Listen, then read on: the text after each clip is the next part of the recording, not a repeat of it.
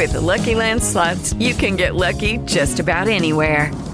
This is your captain speaking. We've got clear runway and the weather's fine, but we're just going to circle up here a while and get lucky. No, nothing like that. It's just these cash prizes add up quick. So I suggest you sit back, keep your tray table upright, and start getting lucky. Play for free at LuckyLandSlots.com. Are you feeling lucky? No purchase necessary. Void where prohibited by law. 18+ terms and conditions apply. See website for details. Blog Talk Radio.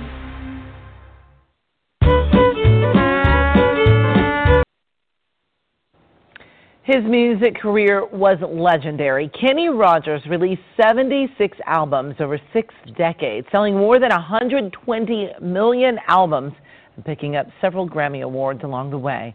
The Gambler died yesterday at the age of 81. Stephanie Elam looks back at his life. You picked a fine time to leave me, Lucille. 2 years before Lucille launched Kenny Rogers' solo career, he could barely afford to live in a motel. But when the song became a chart-topping crossover international hit, he had enough money to buy his own jet. Kenny Rogers was on a roll. You got to know when to hold up, know when to fold up. 1978's The Gambler inspired 5 popular TV movies, with Rogers starring as the main character. He made another TV movie based on one of his songs, Coward of the County. You know, his father killed a man. It was a fair fight. The country boy from Houston didn't start out in country music. He had a million-selling pop song at age 19 with the doo-wop group The Scholars. Oh yeah, I've got this crazy feeling. Rogers also played bass in a jazz ensemble, spent a year in the mid-1960s singing clean-cut folk music with the new Christy Minstrels, then grew out his hair and rocked the next decade with the First Edition.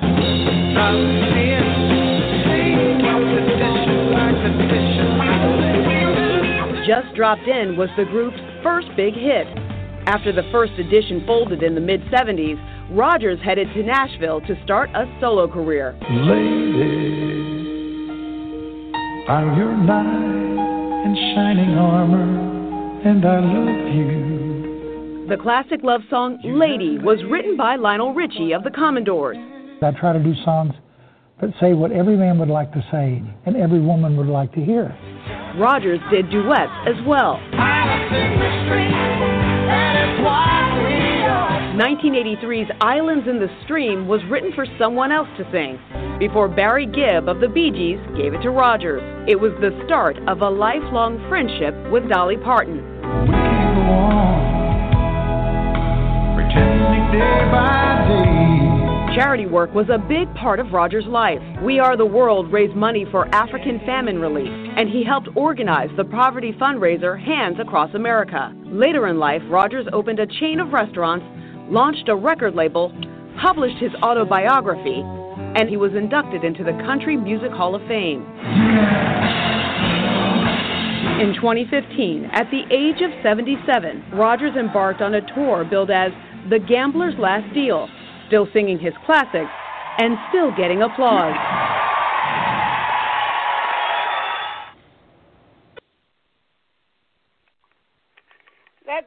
That's kind of cool. You don't realize how much he did throughout his life, and we did lose a very talented singer, songwriter, everything about him.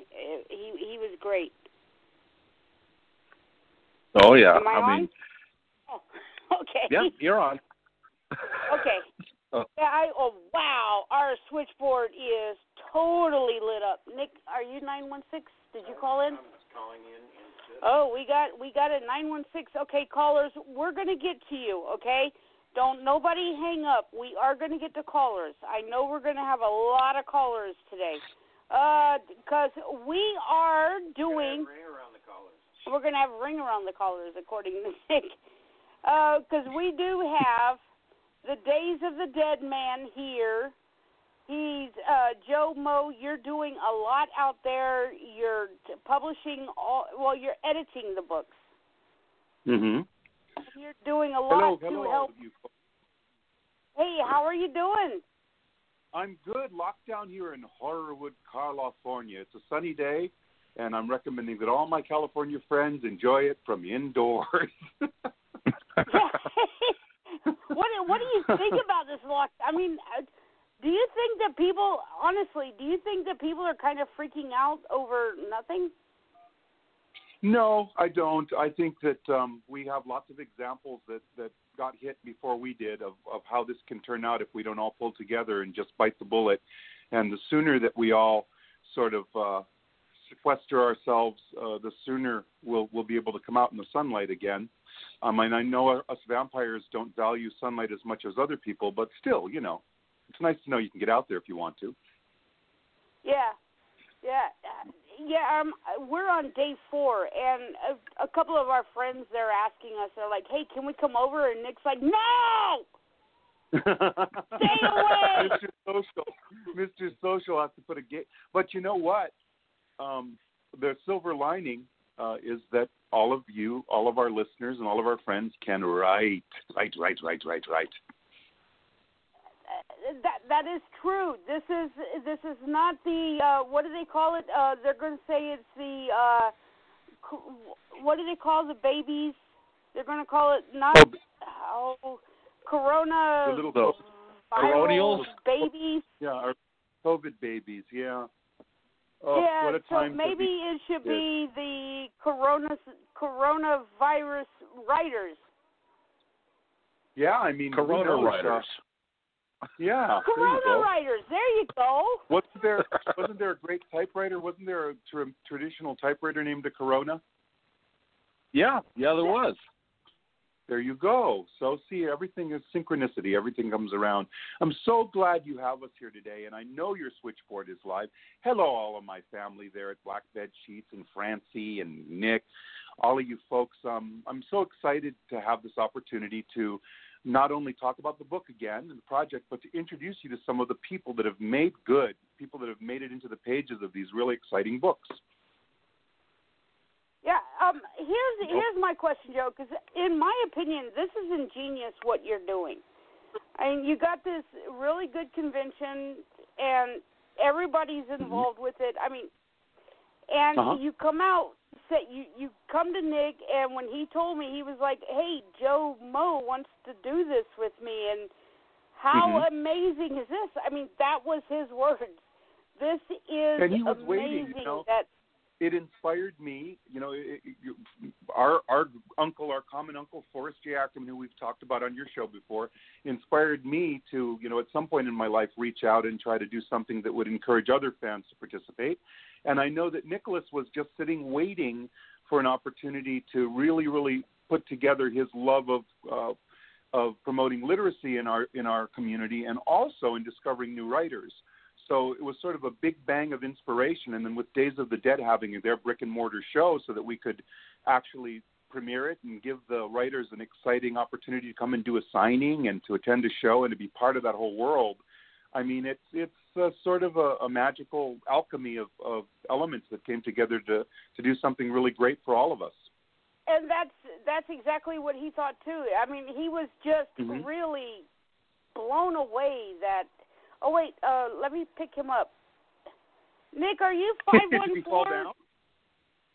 Yeah. Nick, because I got 291. Yeah, here I am. There he is. There you are. There I am. You fell down and we had to pick you up. Yeah. You know, guys, I had a Corona typewriter. I used to use it to write all the time. Yeah, I used to. Yeah, I remember that. We should break it out again, just for old time's sake. Yeah. I don't have it anymore. I forgot what happened to it, but I remember it because I used it well. Yep, those were the days. I mean, kids. Some of these kids probably wouldn't even know what the sound of a typewriter key hitting paper sounded like. Gosh, I mean, we're going to have a lot of writers calling in. Would you mind if I quickly just I don't want to blah blah blah, but just quickly talked about the specs of the project really quickly, and then you can talk to fans if you want to. Yes, please.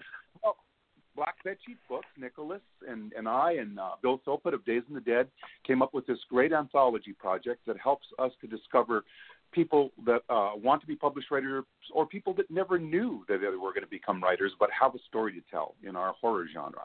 Our genre extends beyond horror to horror, science fiction, and fantasy, but we're all, come from a horror core.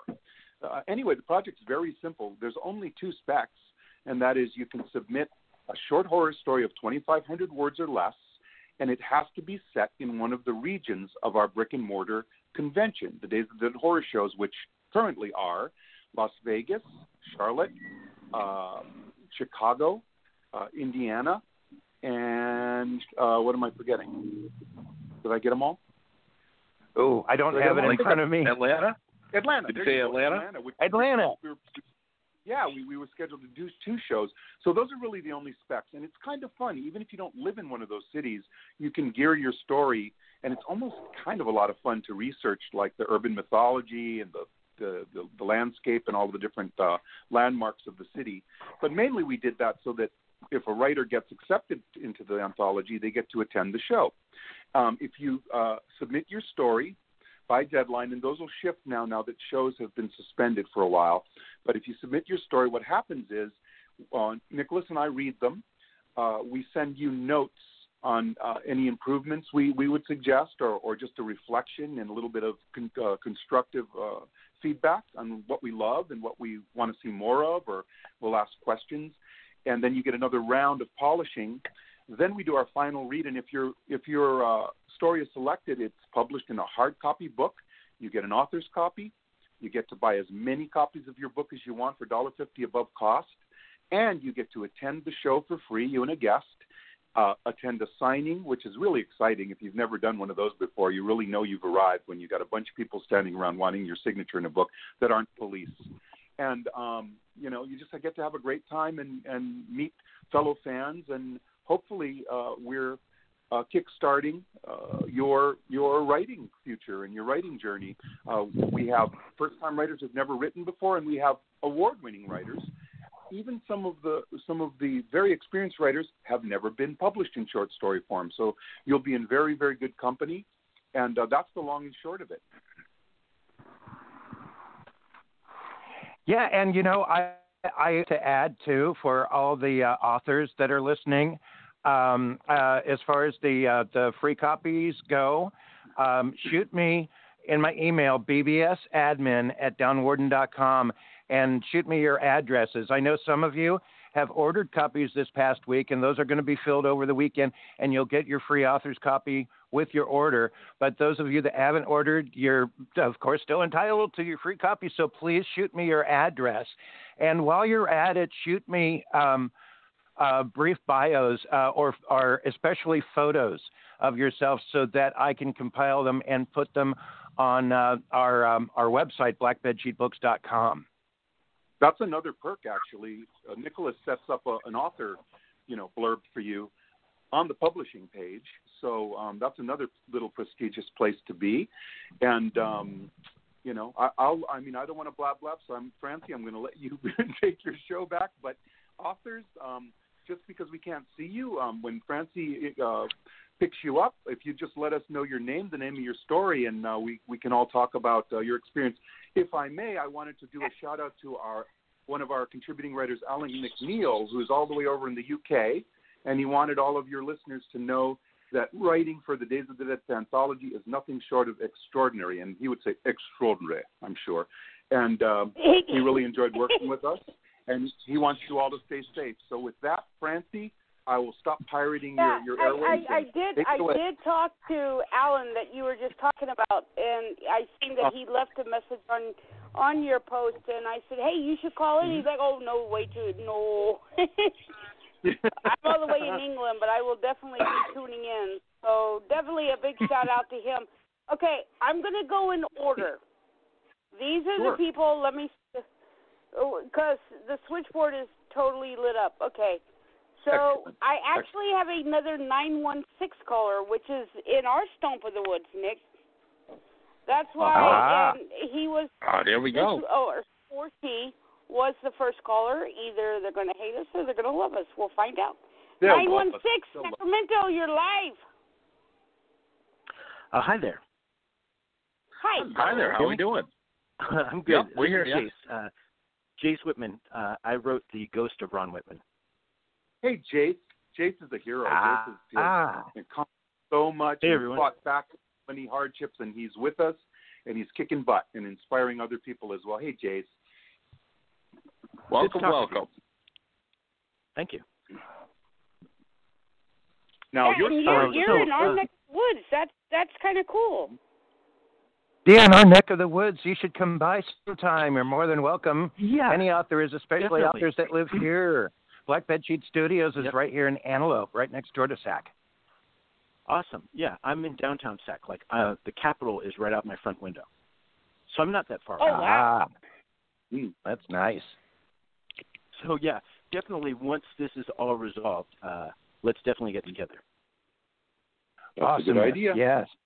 Jace's story is really autobiographical to some degree. It's kind of a magical story that takes real life elements of his life and his father's life, and mixes in elements that that could be true, could be not. Only he knows. But I was fascinated by your story. True. Thank you. Yeah, it is really autobiographical, and my thought in contributing something was like, what can I write that actually hurts me to write? And that's what I did. That's a good challenge. Honesty tends to translate to your reader, and I think you certainly hit those marks. I was intrigued, fascinated, and very empathetic towards the story you told. Well, not to mention it's also just the act of writing it out is the perfect painkiller too. Yeah, it is. It made me really reflect on a lot of things. Mm-hmm. And so it was, I go to really rough places with my dad, and part of it was the redemption, which is real, that we actually had real redemption. And incorporating that into a horror story, the biggest horror for me is real life, the real stuff that's in the story. The added elements, some of those are real, some of those are not. Mm-hmm. Well, the heart of it certainly is very, very raw and exposing, and I'm very, very proud that you shared that with us. You can really feel that it's coming from a real place, and I think for some of our new writers readers who are going to become writers in these anthologies, it's a great example of going where the truth is in your life and transposing it over, a story that's, as real as you want to make it, or a completely fabricated story. But it still resonates with us as if it's happening, and it really makes a difference. I appreciate that. And it's going to be weird to hear feedback on it because it's so much of it is real, so it's interesting. It will be interesting. And when was the last time you read it yourself? When was the last time you read your story since you wrote it? A week ago. How was that? Okay, that's not too bad. It was good. I feel good about it. Joe, your editing and your advice to me was really helpful. You encouraged certain things that actually made the story better. I'm glad to hear that. I'm just there to reflect and hopefully be a constructive muse, and I'm glad it helped. It makes me really happy. It did. Well, you should feel proud about that. You're doing a amazing thing, and it just happens to hit at this time. It's like, hey, there are other Days of the Dead coming up. It's like, this is a great time to write other stories. Yes, and I hope you'll continue. I think you're on a good path, and I know you're enjoying it. So great. I am, and yes, I'm going to continue. Terrific. Well, we're definitely looking forward to reading more. Thank you. It's great no talking problem. to you. I guess we'll talking to you too. And have some of your other compatriots join us, and keep listening. And I hope you're listening to Francy's shows. Aside from this one, they're all fascinating, and I know you're going to become a regular listener. So I'm glad we all found this together. Yeah, I just subscribed, and so I definitely Great. I got a backlog to go through too. Great. Oh yeah. You got some time There's to do some it, my shows I would say, stay away from. No, I'm kidding. I think we've done pretty good. By the way, Alan is in the chat room, and he said, "Thank you, Joe, for mentioning it is fantastic." Aw. So Alan's in the chat room, all the way from England. Yay! England. England. He says Basil. Okay, I can't fake an English accent. Tell him that we're raising a toast to him. Let's take them, yeah. Are we ready? Here we go. Next victim, Area please. code 310. Woo, Beverly Hills. Woohoo. Hello. Whoa. This is Mark. That's This crazy is Martin talk. Aguilera. Oh, Alan said Hi. Alan. Hey, good afternoon. 310. Who's this? Woodland Hills. Well, it could be Woodland Hills. This is Martin Aguilera. How are you? Great. Good. How about yourself, Martin? Martin has the first story in the book, I think. Don't you? Valentine to Timothy? I do, which was quite a lovely surprise when I opened my copy and my jaw hit the floor. Well, Nicholas does that. He can print them on demand, so he actually puts every author's story in their copy at the front. I'm just kidding. No, it's at the front of the book. Well, now I don't feel special anymore, but that's great. Special, Martin. Thank you for the story. Martin's story, I don't want to give any spoilers away, but Martin's story is a really nice twist. I know Martin very well. He's a good friend of mine, and he is one of those people. If you talk to him, he's all business, but when you read him, he's a total romantic. So he wrote us a great story that is part love story and part unconventional love story by our standards, and part horror story.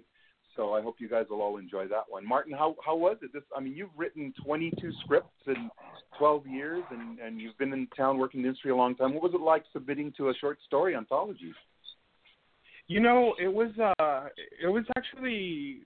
It was a very good experience, and I felt very honored actually to go through this process because you and Nicholas are just, in my not so humble opinion, consummate professionals.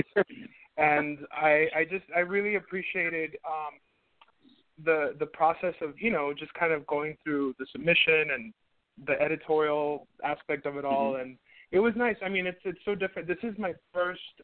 I've been published before in essays and on blogs online and things like that, but this is my first officially published short story work of fiction. So I'm very proud of this one.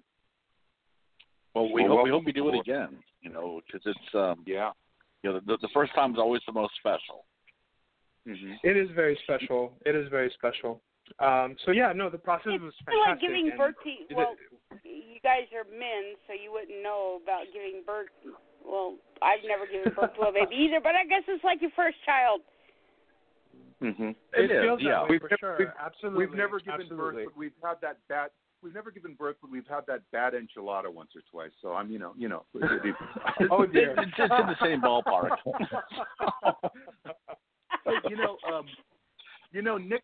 Nicholas has such a strong hand in all of this. I get to have the interface with a lot of the writers, but Nicholas has such a strong hand in guiding this, and we're always on the same page. He reads everything, and But Martin, I was hoping that maybe you'd give a brief encouragement to brand new writers who are listening that may be a little bit sheepish about submitting, thinking they're going to be criticized or that they're going to be judged. Or what was the process of critique and editorial like for you?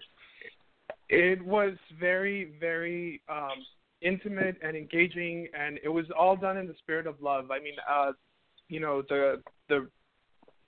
wouldn't even call it a critique. I would say the way that you approach the note giving process is incredibly informative. You're trying to focus on the things that work and emphasize the strengths of the story. I would say to anybody who wants to participate in future anthologies, to please submit and tell everybody, who wants to try this out to submit, because it's a very generous process. That's how I would describe it. It was a process that really kind of helped me enhance and bring out the best of my story. As a writer, as someone who's published and worked in Hollywood, like one of the things you hear all the time is no, and oftentimes, it can be a little jarring, but that's not Joe's approach to putting these anthologies together, and that's what's really been, just an incredibly rewarding part of doing this. Great. I'm glad you enjoyed it. I have to kind of intersect too. I've worked with a lot of editors in my day, and I tell you one thing: Joe is by far the kindest, the most receptive editor that probably that I've encountered. Period. Oh, and down to earth. I would. And down to earth, and just a very well. And listen, Joe is somebody who knows and understands genre. Somebody who has been a prominent figure in the genre for many, many years, and I think you just understand good storytelling and what you're really good at drawing out the best of someone's story. So it's a very helpful process. Anybody who wants to participate, I encourage you to do so, because I think you're gonna come out better for it. Whether your story gets in or not, it's gonna be a stronger story because of it. Thanks. It's the perfect learning experience. I came from no place with very few resources, other than I was very lucky to be born of a talented family. But I had very little resources, so I had to teach myself and struggle and get kicked to the curb a lot. So I'm very, very happy to be able to encourage and nurture people. It's just in my nature, because I didn't get a lot of that from the community. Everybody's very, very product oriented, and I'm really story oriented. So thank you for the validation. It makes me really happy, Martin. Thank you. You're very welcome. Nick, thank you for that glowing endorsement. I appreciate it. Hey, Martin, stay cooped up and stay safe, and I'm sure we'll hear more from you. Absolutely. Everybody, I can't wait to read the rest of the stories in the book, and everybody take care. All right, thank you for calling. It was awesome. All right, we have got Nick. Can you hear me? We've got another 916 caller. Yep. And I gotta another tell 916 caller. Yeah, and the switchboard, there's just so many callers. I'm trying to get to everybody, I promise. This is why Nick and we talked about this earlier on in the morning. I said maybe we should make this show an hour and a half instead of just our basic hour, because I think we're going to get a lot of callers, and I think we might break the callers on Blog Talk Radio, because our switchboard We're going to break Blog Talk Radio. We're going to break Blog Talk Radio. Okay, we got another 916. Who's that? And next we're going to pick up on 781-916. Hello? Yes. Hello? Hi. Hello? There he is. Hello. Hello. This is Russell Carroll. Hey, Russell. Hey, Hi, Russ. How we doing? I'm doing excellent. good. How you doing? All? We're doing pretty good. I think we're all fine and dandy, just cabin fever. That's all. Yeah. We're all so excited at the same time. Yep. Yeah. If you think about it, we're keeping social distance right now. That's right. Yes, we certainly are. We're doing our duty. Hey, Mr. Carroll, so what's going on your neck of the woods? Well, my neck of the woods is close to your neck of the woods, and it's beautiful weather out there, so we can't complain about that right now. No. Isn't it? It's not raining. It's all sunny. It's fantastic. It's beautiful. Yeah. Not to make other callers jealous if you're not in this neck of the woods, but sorry, it is nice. But we're all looking at the same four walls, probably. Yeah, pretty much. Yeah, sadly. Hey, what would you like to say about your experience? Well, my experience was awesome. It's actually a little ironic because two callers previous, you were speaking with Jace, and he's actually a great friend of mine, been a friend for, I don't even want to say how many years because I don't want to date myself, but a long time. And no one knows, so I always date myself. It's hard. Yes. It's a guessing game. Long time. Let me just say that. And you have something in common with Jace. Well, Jace and I met in the 5th grade, so how about I just say that? Yep. There we go. Just go for the generics. When the worst case scenario, we can always try to narrow it down by saying, is this around the time when MTV was still playing music? Was Michael Jackson and Prince still around? Yes. Michael Jackson was at the height of his popularity. MTV was playing videos still, all that good stuff.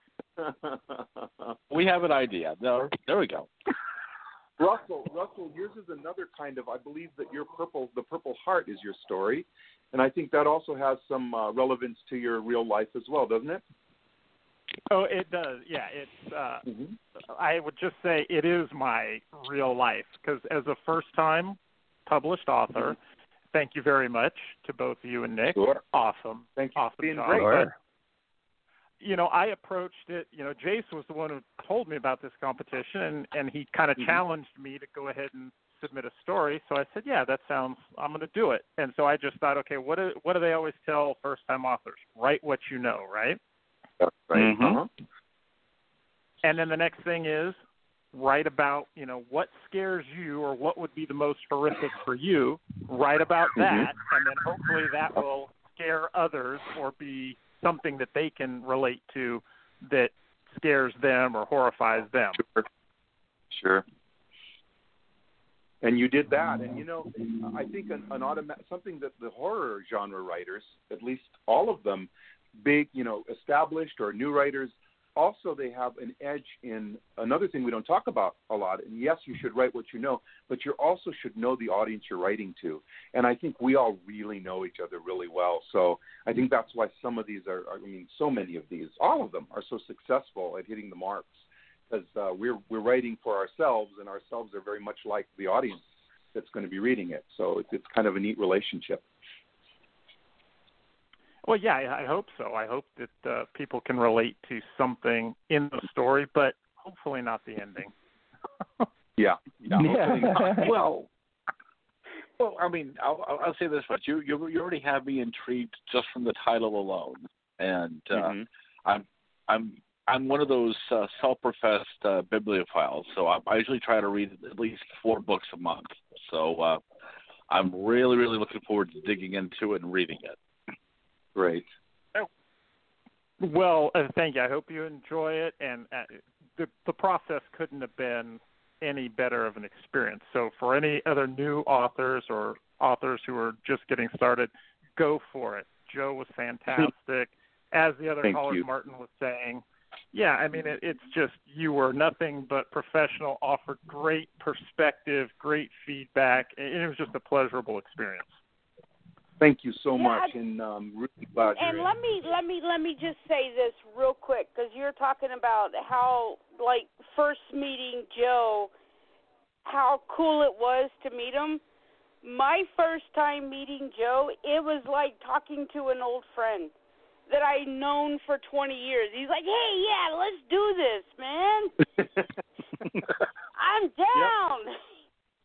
Yep. That's how Joe is, and I think that's probably why everything that's coming about with you, Joe, right now. That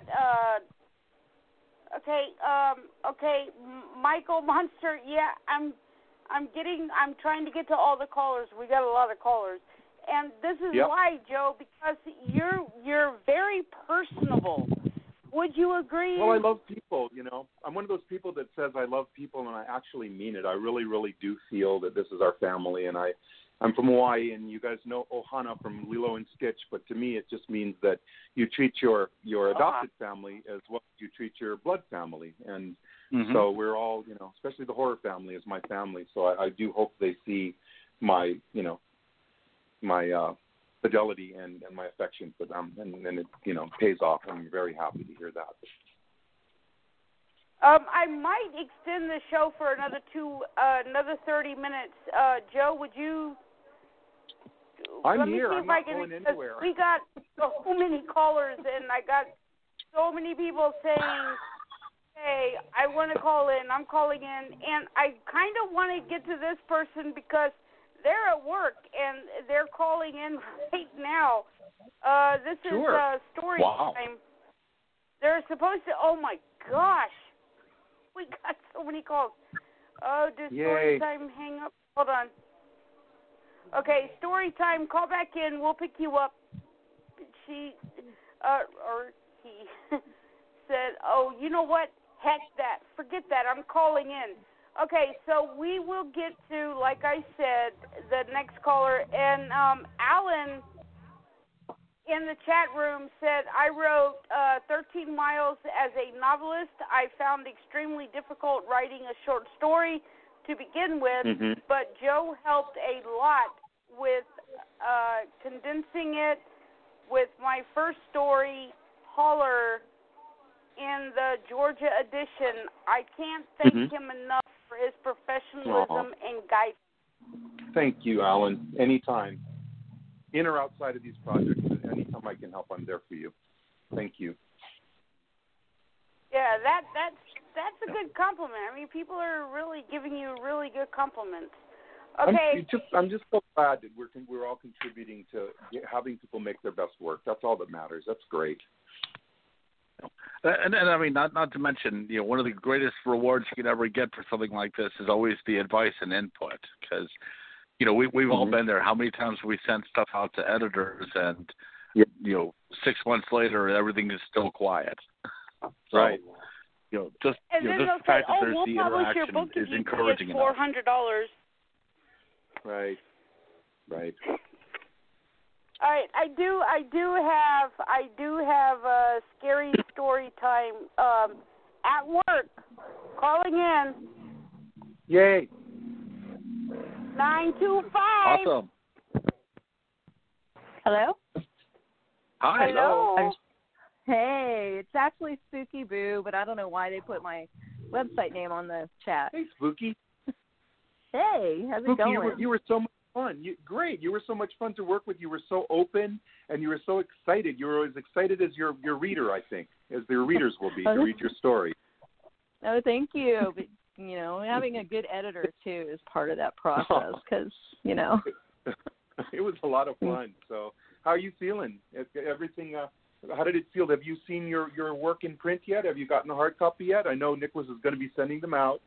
Have you gotten to put your hands on a hard copy yet? Not yet, but I'm really excited to. I'm excited for you to have that experience. So this was one of your first serious projects for submission, wasn't it? Yes, it is. One of my first officially published, because I kind of do my own on my website and my podcast, but my officially first published work it is. Yes. And how? Thank you very much. Congratulations. Yeah. Thank you. Welcome aboard. How was this experience unique for you from the other work or had put out for people to read? What was it like? Well, I don't have an editor, so sometimes my stuff. My editor is what is that? Grammarly. Oh, yep. What? So I don't know. It was much more exciting than Grammarly, but I don't know. I don't have an editor. Yeah. Hopefully not as many highlights either. I think that's one drawback to the program. Yeah, I type really fast. It's like, I type almost 100 words per minute, so it catches me a lot. It's like, oh no, what is that? You're crazy. I'm sorry, did you mean this or that? Right? There. What? Where did your story come from? What was the spark? What was the big bang that made you decide to make this story? My stories come from a what if. So I was thinking, gosh, what if somebody came to Vegas and said, oh, I'm going to make a costume, because my stories are based, they're all over the country, but then there's a fake place called Sandcastle, California that a lot of things happen in. So I thought, what if a gypsy goes there, a traveling gypsy who makes Halloween costumes, actually goes around and makes them out of people. Oh, very nice premise. Very nice horror premise. The story, spooky story, is the costume tailor.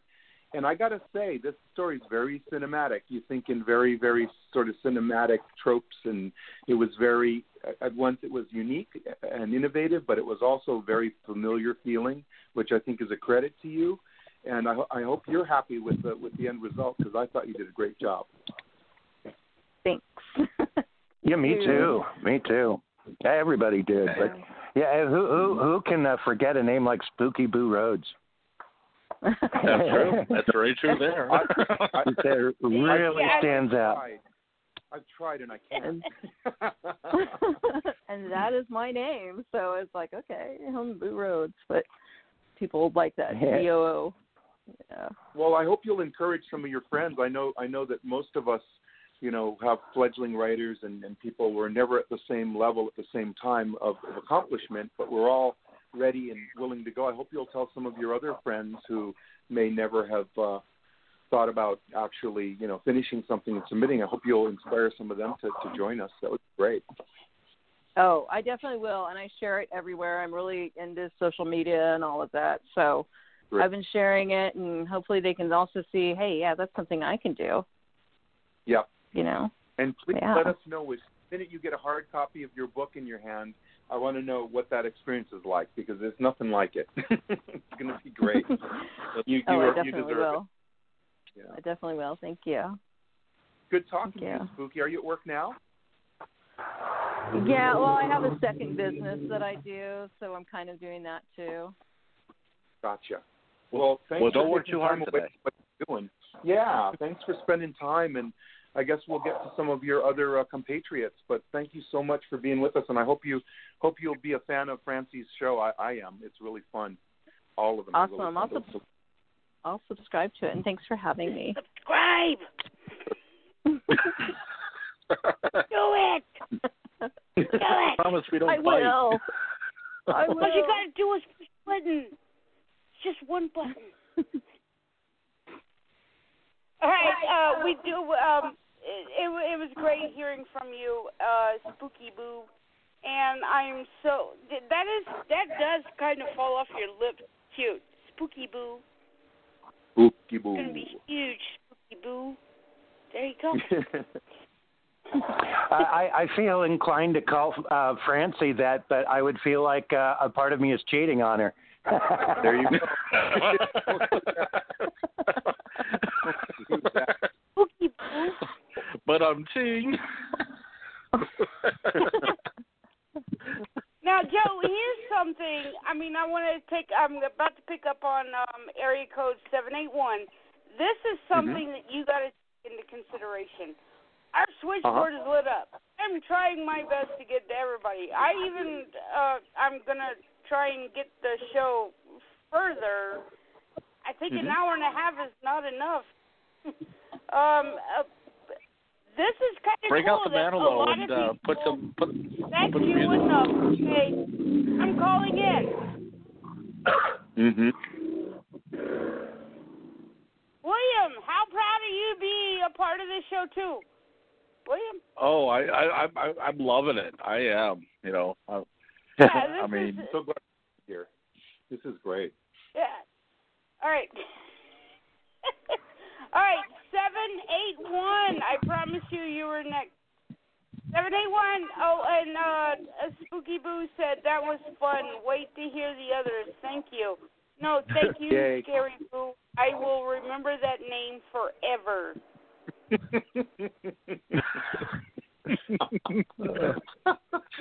All right, 781. Hi. Can you hear me? Hi. Yep, we hear you. How we doing? Hi. Good, thanks. This is Joe Bitton. I wrote Lioness. Joe Bitton. Nice. I love your story. That's great. Well, I welcome. think you're one of our Hollywood crew, huh, Joe? I am. Yeah, the area code's deceiving. I still got the Boston area code, but I am living in Hollywood. And I heard you gave yourself away when you said Boston. You got sunshine and palm trees out there, so. There you go. I'm happy. Joe. Thanks for the story. Well, it's Boston, California. Joe's story is really well crafted. Joe's story is seriously well crafted. It's I didn't have many notes for Joe. I had a lot of praise for Joe, but he accepted. I always try to say something. Like I said, I'll give notes to Edgar Poe and Hemingway because it's my job. Sometimes it's embarrassing. That's my job. But yeah, Joe's story was really tight and it's really creepy. And Joe, you are definitely a horror fan. Your ending was appropriately gruesome. And you've written a ton. This is your first published piece too, huh? It is my first, officially published work. And, I really can't thank you enough, Joe, and definitely out to Nick as well, for making the process so, I really felt supported and encouraged through the process. I just can't say enough good things about my experience submitting. It was really a wonderful surprise. Great, and I'm glad that you wrote this story for the anthology, right? I did, yeah. I actually, the bug in my ear was from Martin Aguilera, who was just on, whose story is fantastic. I loved his story, and I loved the challenge of doing 2,500 words, and personally, I've never been to Nevada, so having never been there and having to keep it so tight was a really wonderful challenge, and I think that's why I kind of honed in on doing a simple moralistic type tale, because I immediately thought Tales from the Crypt, these tight little stories that are just, you can have fun with. And well, for someone that's never been to Nevada, you sure took us there, and your story, more than many, you really took us out into the desert, which was really cool. And what was, writing a story what was the biggest challenge of writing a 2,500 word story for you? Since I think you're more familiar with the long form, what were some of the challenges and transitions that you went through to get it to where it had to be?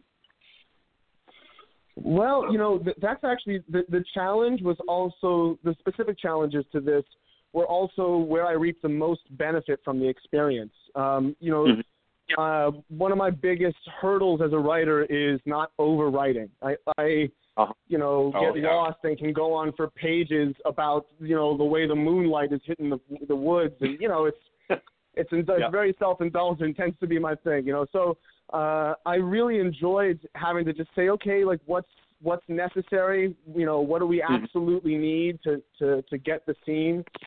And I actually found myself, trying to think of all the great, pulp writers, especially all the, the noir writers and stuff that just keep it to dialogue and very little description. So I tried to write with that sort of pacing. I had a lot of fun doing it. And it's now a skill that I'm hoping to continue to hone in my other work. Good. I hope you'll submit some more to us. I think I thought that you said that was great is that doing this was a great experience because a lot of authors and a lot of storytellers, they have such a bad experience, and I thought that was great that you said that this was a really good experience for me. I mean, definitely, and especially to all the horror writers and everything out there who might be timid. I was also timid, and I get it. Writing is such a personal thing, and it can feel almost like handing over, like you were talking about birth before, handing over your baby to a stranger and waiting for criticism. But Joe is such a horror fan. I felt like I was talking to just more of the horror family who got what I saw and understood, the genre so well. And again, Joe is just so supportive and kind. So, there's really nothing to be afraid of. If you're worried about submitting, please don't be. It was a great experience. Well, thanks for that. That is awesome. Yeah, I mean, you can't go Joe, wrong there. That's for sure. What you should Thanks, do Joe. is you just got an amazing quote to help you with all this. Yeah. You Well, should Joe, quote thank you him so on much that. for taking the time. I'm so happy that you submitted. It's a very masterful story, and I hope that you'll do more in the genre, and I hope that you'll submit more for us. And in the case of Joe, who's working in long form, a lot, all of you fledgling writers and even some of you established short story writers, when you read Joe's story, Lioness, take a look at it and think about it as an outline form too. Think about how you could reverse engineer something that's so rich in place and imagery and setting. You could really explode it into a longer story. And I think that's something for all of you writers who submit or to have stories in the anthology to think about too. Stories aren't done till you abandon them, so you can always open them up. You can, there's a million repurposings and inspirations that you can get from having participated in a 2,500 word story. So thanks for that, Joe. I really appreciate it. Thank you. Thanks for letting me call in. Thank you. Sure, Thank you for calling in. And keep up the great work. Thank you. You're welcome. Thank you. We got another caller, Joe. Yeah. I'm telling you, the switchboard's lit up. All right, we got area code 702. Hello. Hello. Hello there. Or should I say good evening? Good evening. You may. Good evening. Good evening. This is Sam Glass Jr., the author of The Other Way of Stopping. Hey, Sam. Awesome. How are you? How's it going? Pretty good. How you all doing? Great. Good. Your story was very, very, it was very confident, and I really loved reading it. I'm really proud and privileged that we got to work together on it, and the result was really great. So thank you. Well, I have to thank you for your feedback because nothing is more infuriating than getting an editor who either is so vague you have no idea what the hell they want, or they micromanage every period, every semicolon. It's like, oh my God, really? But I got to tell you, Joe, this opportunity couldn't have come at a better time for me because I probably got one of the more unusual backgrounds. But you got me a year after I got out of the hospital due to, shall we say, a very severe reaction to a prescription drug. Oh, I'm glad you. Pretty much back in 2018, I was just about out of here. And I was also in the middle of trying to do prep for my first short film when it happened. But I've been writing going on, I guess, 60 years now. I'll be 60 in a couple of months. And if I had any kind of advice to give other writers out there, it's don't ever stop. If it's no more than just a couple little ideas that you jot down every day, keep writing. Awesome advice. Yep. And the thing about it is that no matter how corny or mundane or stupid something may sound that you wrote down, you may not go back and take the idea and flesh it out into something, but it may also inspire you to something else, because I got to be honest with you, I wrote The Other Way of Stopping especially for the anthology, hoping to get it in. And yeah, your suggestions were so helpful in that respect, because I've been working on, trying to give myself a swift kick in the ass to get this started.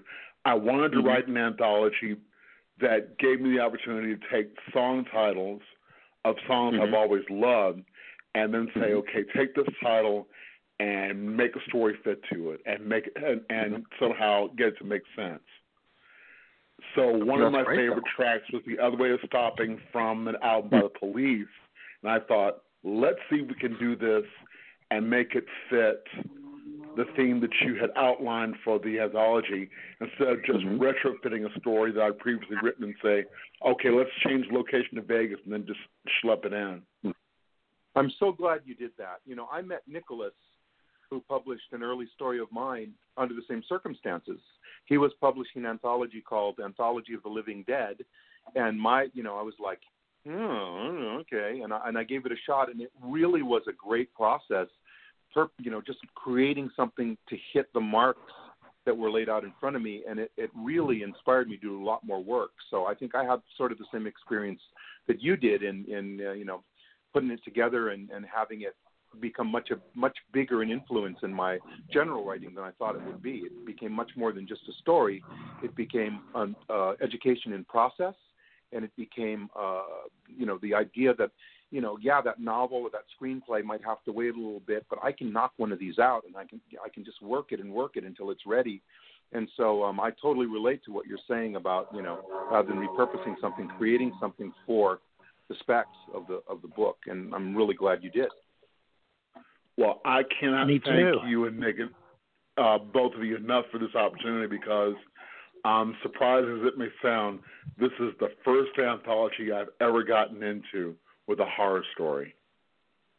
Well, that's awesome. Congratulations. Yep, will not be the last. Thank you so much, because before when I tried to get stuff published under regular channels, I couldn't get arrested. Yeah, now you got a resume. Yep, and you don't get a conversation usually. That's what I love about this. Believe me, I've had tons of rejections, and they never say, oh, they'll say we're sorry and it didn't, but they never give you any constructive, clue as to how you might. Good. What? Yeah. It's usually form letters and things that are just so unpersonal. It's like, dear writer. Yeah, that's what I was actually going to say. Thank you for your submission. Writer. It was, what? We don't need you right now. It doesn't fit our needs at this time. Have the caller on. Yep. I do want to hear his corniest line ever, because he says he has made a couple of corny lines. Come on, give us your corniest. I can't think of one on top of my head now. Whoops. I've written so many. He's wished the corn away into the cornfield. They're gone. Good. No more corn. Cornholio! I think his legend has it. Stephen King once wrote that back in the day, he wallpapered his wall with rejection slips. Yep. Yeah, Forey Ackerman rejected stories when he was 14. He sent a short story to Forey for Famous Monsters, and Forey rejected it. I remember Forey saying, Stephen King sent me his horror story when he was 14, and I rejected it. I wonder if anything ever became of him. It's funny you bring up Stephen King, because back in the day... Stephen King, he commented on Thinners, and the guy was like, this guy tweeted back, and he said, have you ever seen Thinners? He's like, freaking I wrote the book. Whoops. It's like, do you even know who you're talking to? Okay, we got 909. 909's coming in live. See you, Sam. Hello? Yeah, Hello? Thank you, Sam. Yeah, Sam, you were great. You thank you so much for having me. And give me your you're very welcome. corny line, though. I tell you what, I'll send it to Nick and Joe later.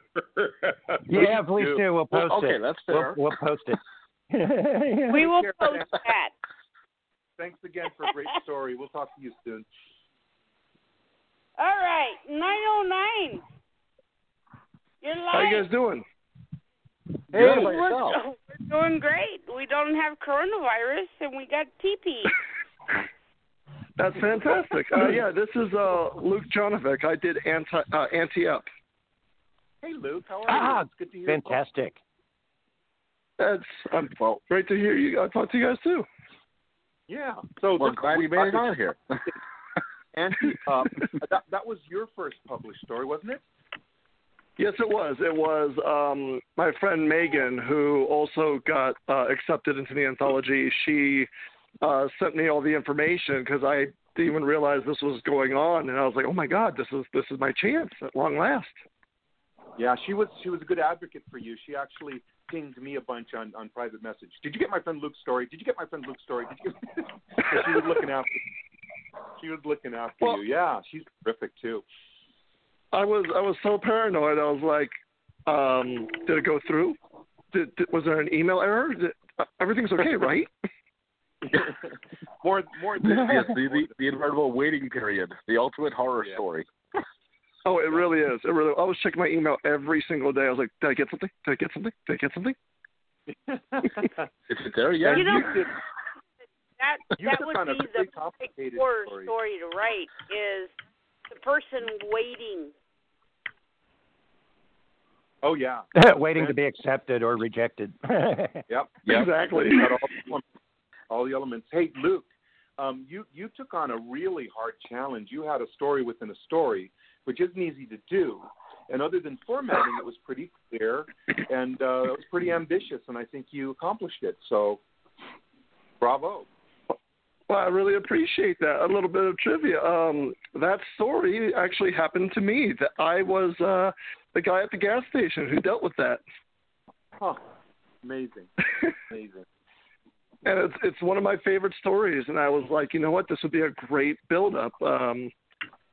Yeah. Because I wanted to work on a twist where it was a big. I wanted to focus on a Twilight Zone style of story where you don't realize what's going on until the very end. Mm-hmm.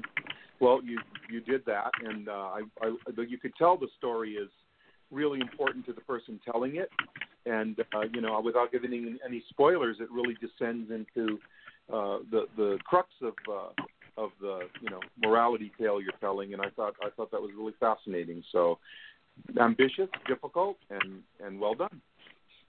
Well, thank you very much. And like what the other caller said, I was the guy who was scared to death to submit this because I have never really submitted anything where I got feedback before. So the moment I got Joe's notes, I was like, oh, God, here we go. Here comes the cleaver. Yeah. That's great. Do you kind of feel like you're turning in your English term paper, like, okay, so here's the assignment, do it, and you turn it into the English professor, and they're like, wrong, and or of course, why is there you're also a hoping comma there? You don't need a comma there. Mm-hmm. Or of course, you can always hope that it'll run like NASCAR. It'll have its own sponsorship. So it'll say on the top page, the following feedback has been sponsored in part by Jack Daniel's Whiskey. The ultimate for the writers. Full disclosure, Luke, you turned it around on me because the first response you sent to me started out with, I got rid of your notes, and I was like, oh no, I offended him. But basically, you were just saying that you got rid of them because you needed the space at the top of the page. So I had my moment of anxiety, too. No, what I did was I copied and pasted that on a notepad next to the Google Documents just so I could make sure I kept rereading everything you wrote. I was like, okay, this is what he said. This is the inspiration. I actually still have it on my computer because it's become kind of like a good luck charm. It's like, if I keep this, maybe they'll accept me. Well, I'm glad it helps you. Well, now what you should do is frame it for prosperity sake too, with the picture of the book cover. Yeah, there you go. That's a great idea. Great book covers too, Nicholas. We got to give props to Sean. Those book covers are really, really whimsical and fun and colorful and creepy, and I love them. Yeah, Sean Langley illustration. He is awesome. So yeah, those are incredible that he did and stuff. I do have to give myself a little bit of credit for doing the background of him, but the focus is all his, and it is just first rate. It is. You guys are great. Well, you guys know how to nail it, so good job to both of you.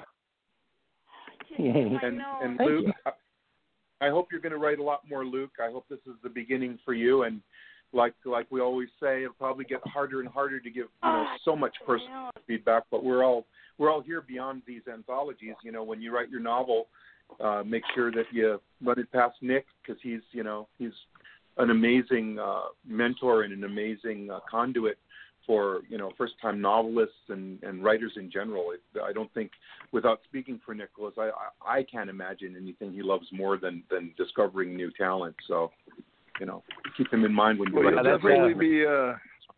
guys will definitely be hearing back from me. Trust me. I'm already working on a new story right now.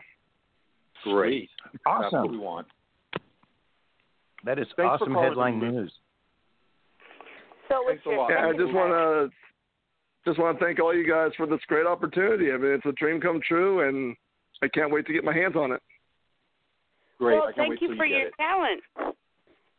Thank and you. That's why it's a dream come true, is because you got talent. You made it a dream come true by writing such a great story. Yeah. Give yourself Thank you a pat so on the much. back. We can't do it for you at the moment. It's true. All right. Another caller, area code 602. All right. Hey there. Hello. Hi there. Hi there. Hello. This is Mike. I wrote Papa, which was surprisingly enough incorporated into the book. I love Papa. I thought that was great, Mike. I thought you guys, Mike is written from a very unusual perspective. I don't even want to give anything away. Let's just say that it's written from a very unconventional perspective. I can't say any more. I'll give it away. But yeah, that was very creative, and I could tell that you really, really put your imaginary if there to see how would this figure regard this, and what would this be like for it was terrific. That's all I'm going to say. But you say something. How did you like working with our anthology, with our process and all that? It was wonderful, and I just first want to add my voice to the chorus of appreciation for Joe. I sent my my subscription or my submission in. I waited a week on pins and needles, checking my phone every time an email would bing, and then it finally came through, and I honestly expected it to just be a picture of a big middle finger. But no, it was much friendlier than that. And and the notes he gave me were the notes he gave were honestly all things that were kind of nagging at me, things that didn't feel quite right, and he helped me sand them down, and it was a great process. And honestly, I want to encourage anyone who's on the fence. If you're thinking about submitting, but you're like me and you're like, oh, I'm not actually a writer, I just kind of like to doodle now and then, roll the dice, take the chance. It doesn't cost anything, and it was a great experience. Honestly, I wouldn't have gotten it in if I hadn't had the nudge from my wife, so I want to thank her as well. Yay. Ooh, awesome. I was playing around a little bit. Like, it's a great idea. Great man is a better woman. Oh, truer words. Mike let me meddle a little bit more than I usually do. I felt very comfortable with Mike, and he was so open. He let me meddle a little bit more than I normally would, and I think I pointed out that I was meddling because his story gave me so many ideas myself. I just was so excited to share them with him. Normally, I try not to muddy the waters with any ideas I had, but his story was already solid. He was already on his way, and I didn't think it would interfere with what he was trying to do. And so at that point, I got to be a fan, and I just got to say, I was thinking, you made me think of this, and that's what makes it exciting for all of us, and that's what truly makes it, a collaborative situation. Even though, my collaboration is reflecting, it still was a lot of fun for me. So thanks for that, Mike. Thanks for being so open. No, it was wonderful. You added a nice little dash of spice to the soup, and I really liked it.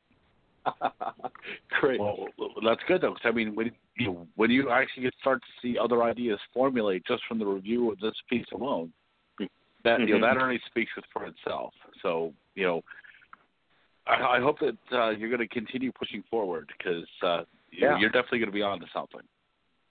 It was a lot of fun. It was a nice little challenge writing from a voice I've never written through before, and it was a lot of fun. And I'm really looking forward to checking out everyone else's contributions as well. What's your wife's name, Mike? Maria. Yeah, she. Return the favor and push Maria. Make her write us a story. Awesome. You got it. Great idea, Joe. There we go. Well, Joe, I am going to light a fire too because my daughter Alira is already working on a piece for the next one. Thank you. Nice. Bravo. More women. Talk about a family affair. Yeah, we got the monster kids. Got to get the monster kids involved. It was cool too because when I was writing, both my daughters were going, "Daddy, did?" I'm like, "I got the story done." "Daddy, did you kill me in your story?" "No, Daddy, did you kill me in your story?" So that's a wonderful thing. I'm not a fortune teller, but I can see easily in your future of your whole family having a book signing together. That'd be great. That would be awesome. The family that plays together, Now, make sure to have extra copies of. Just make sure you have extra copies on the book on hand. For when the schools reopen and the kids decide to go to show and tell and say, "My dad killed me during the course of our time off." No, not really. Let me show you. Well, thanks, Mike. Thanks for calling and thanks for being there. I'm really glad you're such a great advocate for this project, and I know we'll see more of you. And thanks for taking the time. Hey, thank you very much. It's been a blast, and thank you guys all for the opportunity. Take care. And these definitely keep up the great work. Looking forward to some more. So keep it unusual. Always. Yeah, any of these authors that want to call in or want to be a guest on the show, we are totally open up because we're relaunching Francy and Friends. And, you, Joe, I'm about to pick up on another 916. Sacramento is calling in all of a sudden. Sacramento in the house. That want to be on the show, we can schedule them. We're picking back up Francy and Friends. Last month we got 217,000 plus listeners, right? William, you there? Yep, yeah, I'm here. So our numbers, I'm looking at our numbers because I'm pushing the show, and I didn't push it for a little while, and it's kind of like, let's get the show back going, and I was like, Joe, Mo, you were the start of it. Great. So you're helping me push the show, and I think that's great. And I got William Brower, Tom Sawyer. I guess he had to work today. Well, we got, Well, I'm glad William's here. It's good to have you here. Well, thank you. Oh, definitely. It's always great, too. He's also a Black Bedsheet book author. He's got 6 books with me. He is a great guy. Tom Sawyer is a really good guy. And William Brower and Tom Sawyer's got this little bromance that's going on. But this person from 916 has been holding on for 52 minutes, and he just held on for 53 minutes. 916. Who is that? Who that? Hello. Hi. Hello. Hi. Who's this patient writer? Anyone? Is the writer writing? 916-501. Are you there? Oh no, we can't. 53 minutes, and then we dropped him. You think? Him or her? No. Caller, can you hear me? Oh wait. Have we lost him? Oh, that was Nick. Hold on, that was the wrong 916. Oh, that was me. I am 916. Hey, glad to be on the show. Thanks for holding on. We're glad to have you here, Nick. What are you working on? The anthology. Well, that's the great. Next one. Well, even more terrific. Hey, you know what? I do want to take an opportunity, really short and quick, but speaking of Francy Friends and stuff, her show's been really around for 11 years, and that's how we met. I was a guest on her show the first year that she was doing this. And then we ended up talking some more, and then I flew to South Carolina, and I brought her back here. Well, thank you. So for her doing show that. has been highly influential. So yes, it goes back. Yes, it does. I mean, back.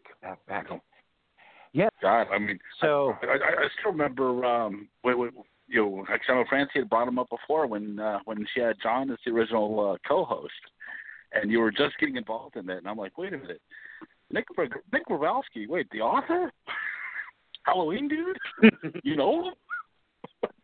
Yepers. Yep, Nick, you have lots of friends and lots of fans. That's for sure. I remember J. Travis Grundon, who was editing that anthology. I first met you. He couldn't have spoken more highly of you. So you have a lot of people that are grateful and appreciative and who really respect your work. So good going. Yeah, thank you. It's my life's work. I used to be a preacher growing up, just out of high school, and these days, well, I've been writing since the 80s, but especially the last 15 years or so.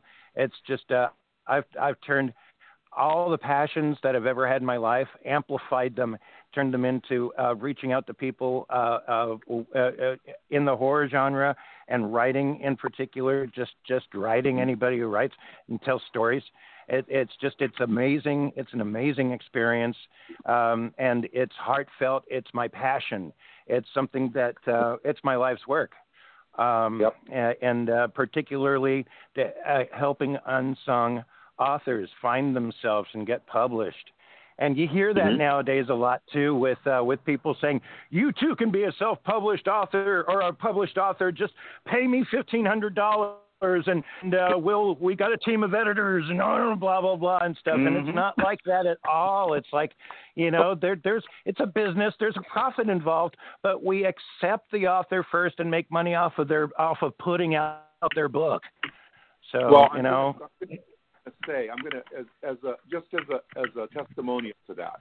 When you and I first spoke, I didn't know, I don't know the publishing business, I know the writing business, but when I first talked to you about it, I was very tentative about saying, Nicholas, can we do this anthology? I mean, do we have to charge a fee? And you said, "Are you kidding? We'll never charge a fee." I mean, you were adamant about that.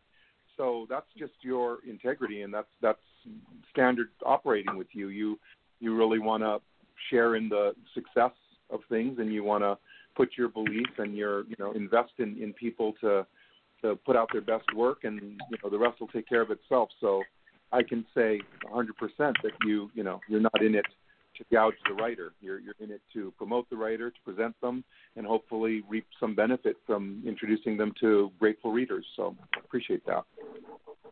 Yeah, thank you. It's my pleasure. Love to do it. I work on it every single day. I don't even give myself a break except maybe to watch a movie here and there and stuff. Then I go back to the computer. So I know that. I've got a lot of books to publish this year too, besides the anthologies. That's what I'm all about. I don't see that. But I mean, but then again, that's the joy of the creative mind, though. We can't really, we don't know how to really take a full break. We could do a quick 2-hour pause, maybe grab a bite to eat in between, but other than that, it's just we let the ideas flow through. Yeah. And Nicholas, right. Another thing too was if any of you go online and Google me and stuff, you'll see a little bit of my history with interviews and stuff. But I was screwed when I wrote Halloween 4 and mass market paperbacks back in the 80s and everything by publishers. So in being a publisher myself, I learned so much. I want to be the opposite of what they were to me. That's one of the big things for me. I want to actually care about the writers, unlike those other people.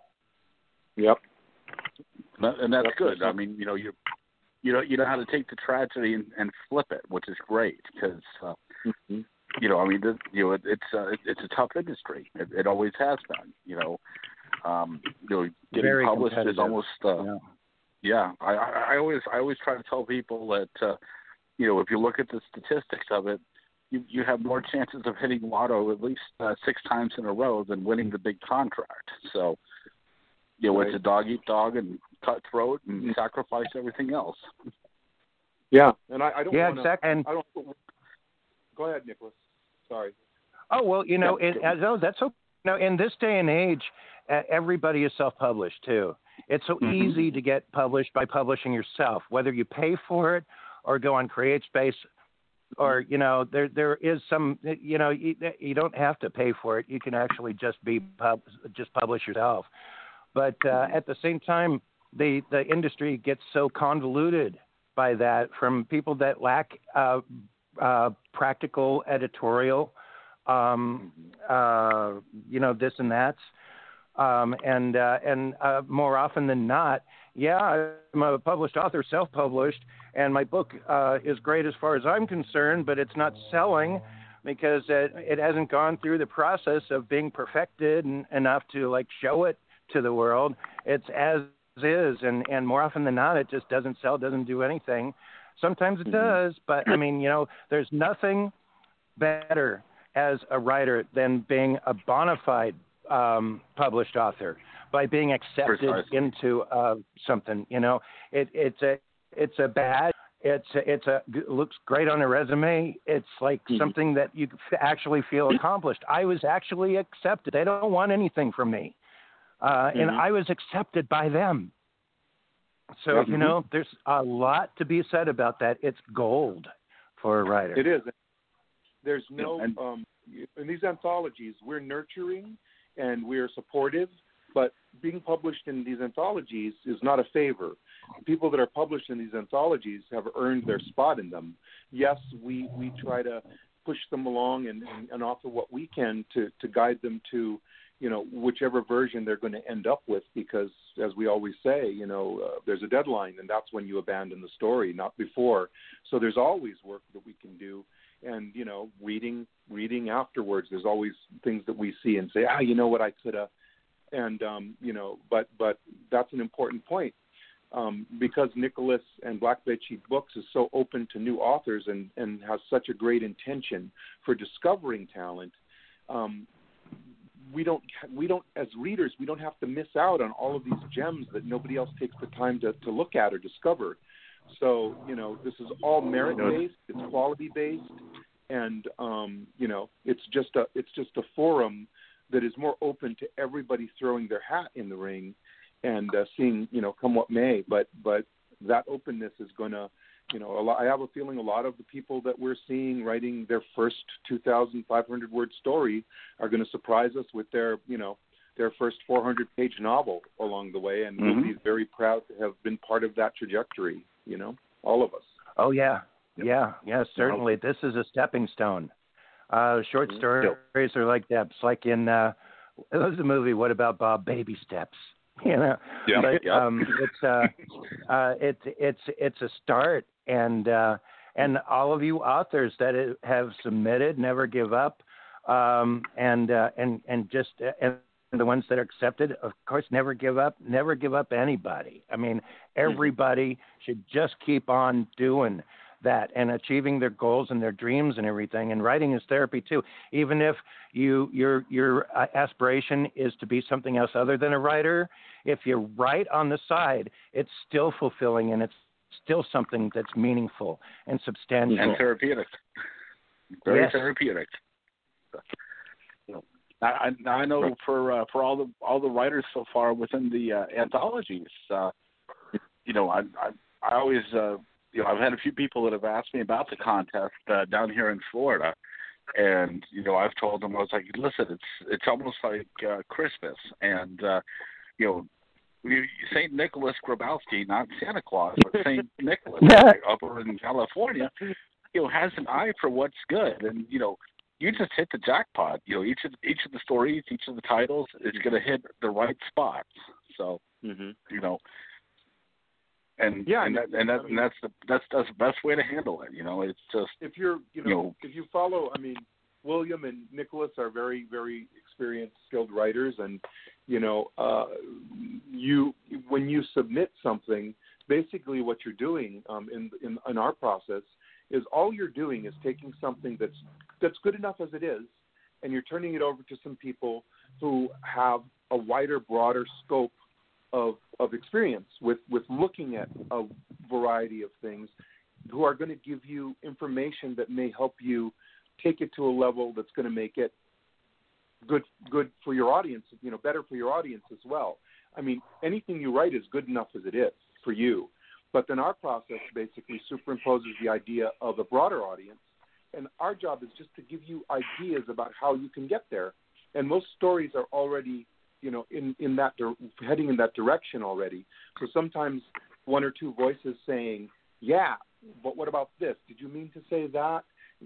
This is great, but is this taking it in the direction you want? Have you spent a little bit too much time telling me where the tea shop is rather than describing the witch to me? I want to know what she's wearing, what her perfume smells like." That's the process. The process is trying to be an enhanced reader to your story and to try to help you push it in a direction that will make it even more viable to a wider audience. Now, that said, you can reject anything I say or anything Nicholas says as far as editorial goes. When we send you notes, you can say, "Thanks, but no thanks." And there's no hard feelings. This is your story.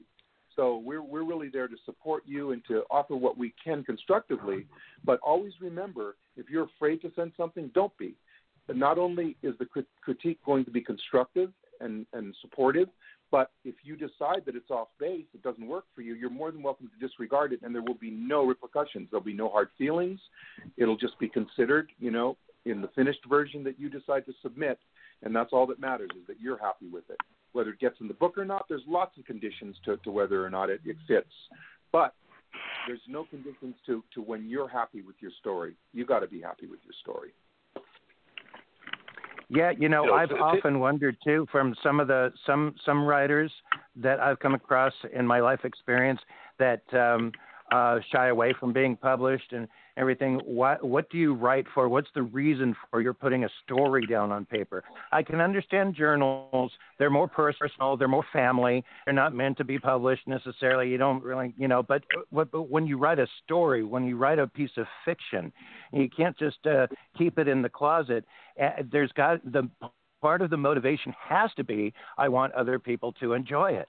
And as soon as you get rid of the fear behind what people will think about it and just put it out there anyway, then any criticism that you get is very important, because it's in the act of showing it to people. You're going to get criticism, you're going to get love, you're going to get whatever you're going to get. You just can't be afraid to let it out there.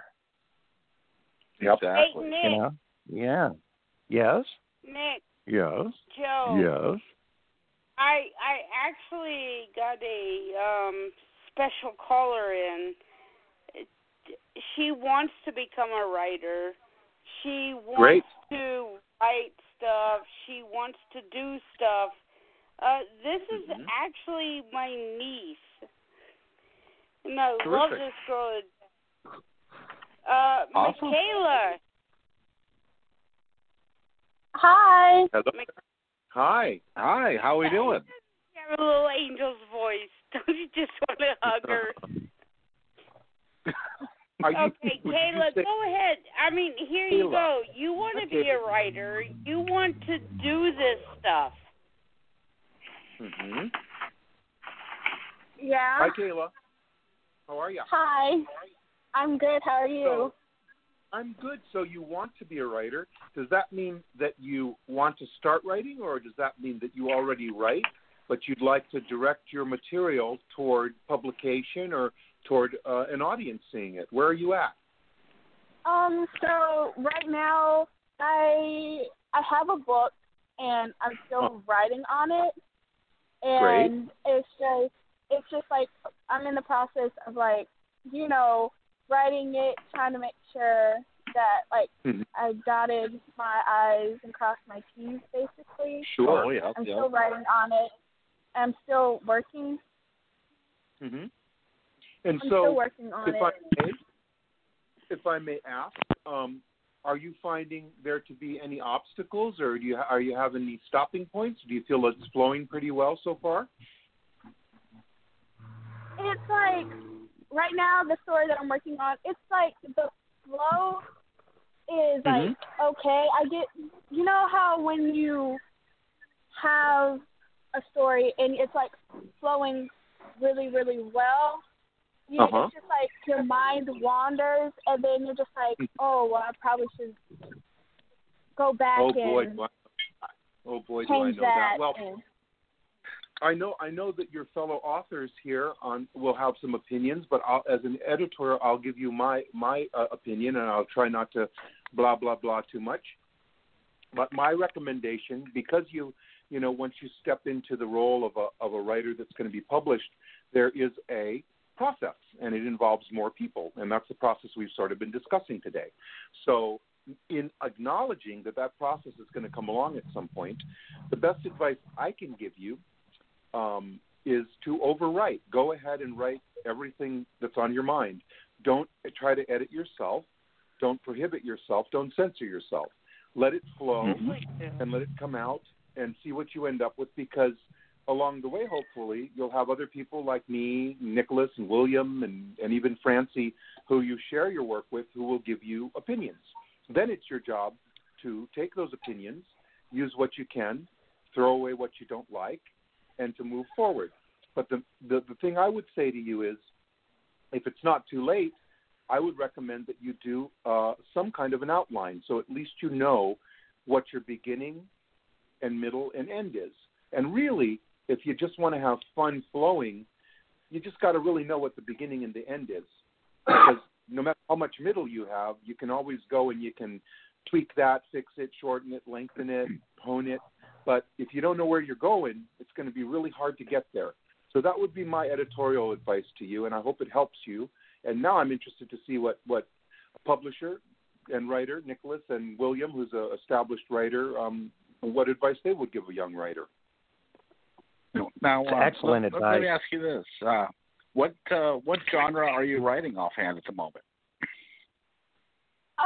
It's like kind of like fantasy, adventure, kind of. It's not necessary. It's not in the horror realm per se at all. But I kind of. It's about basically more of a self journey. And like finding out what. Oh my gosh, my niece is a nerd. Yay! Yes, I am. I'm a self-proclaimed nerd. Be proud. Well, in that case,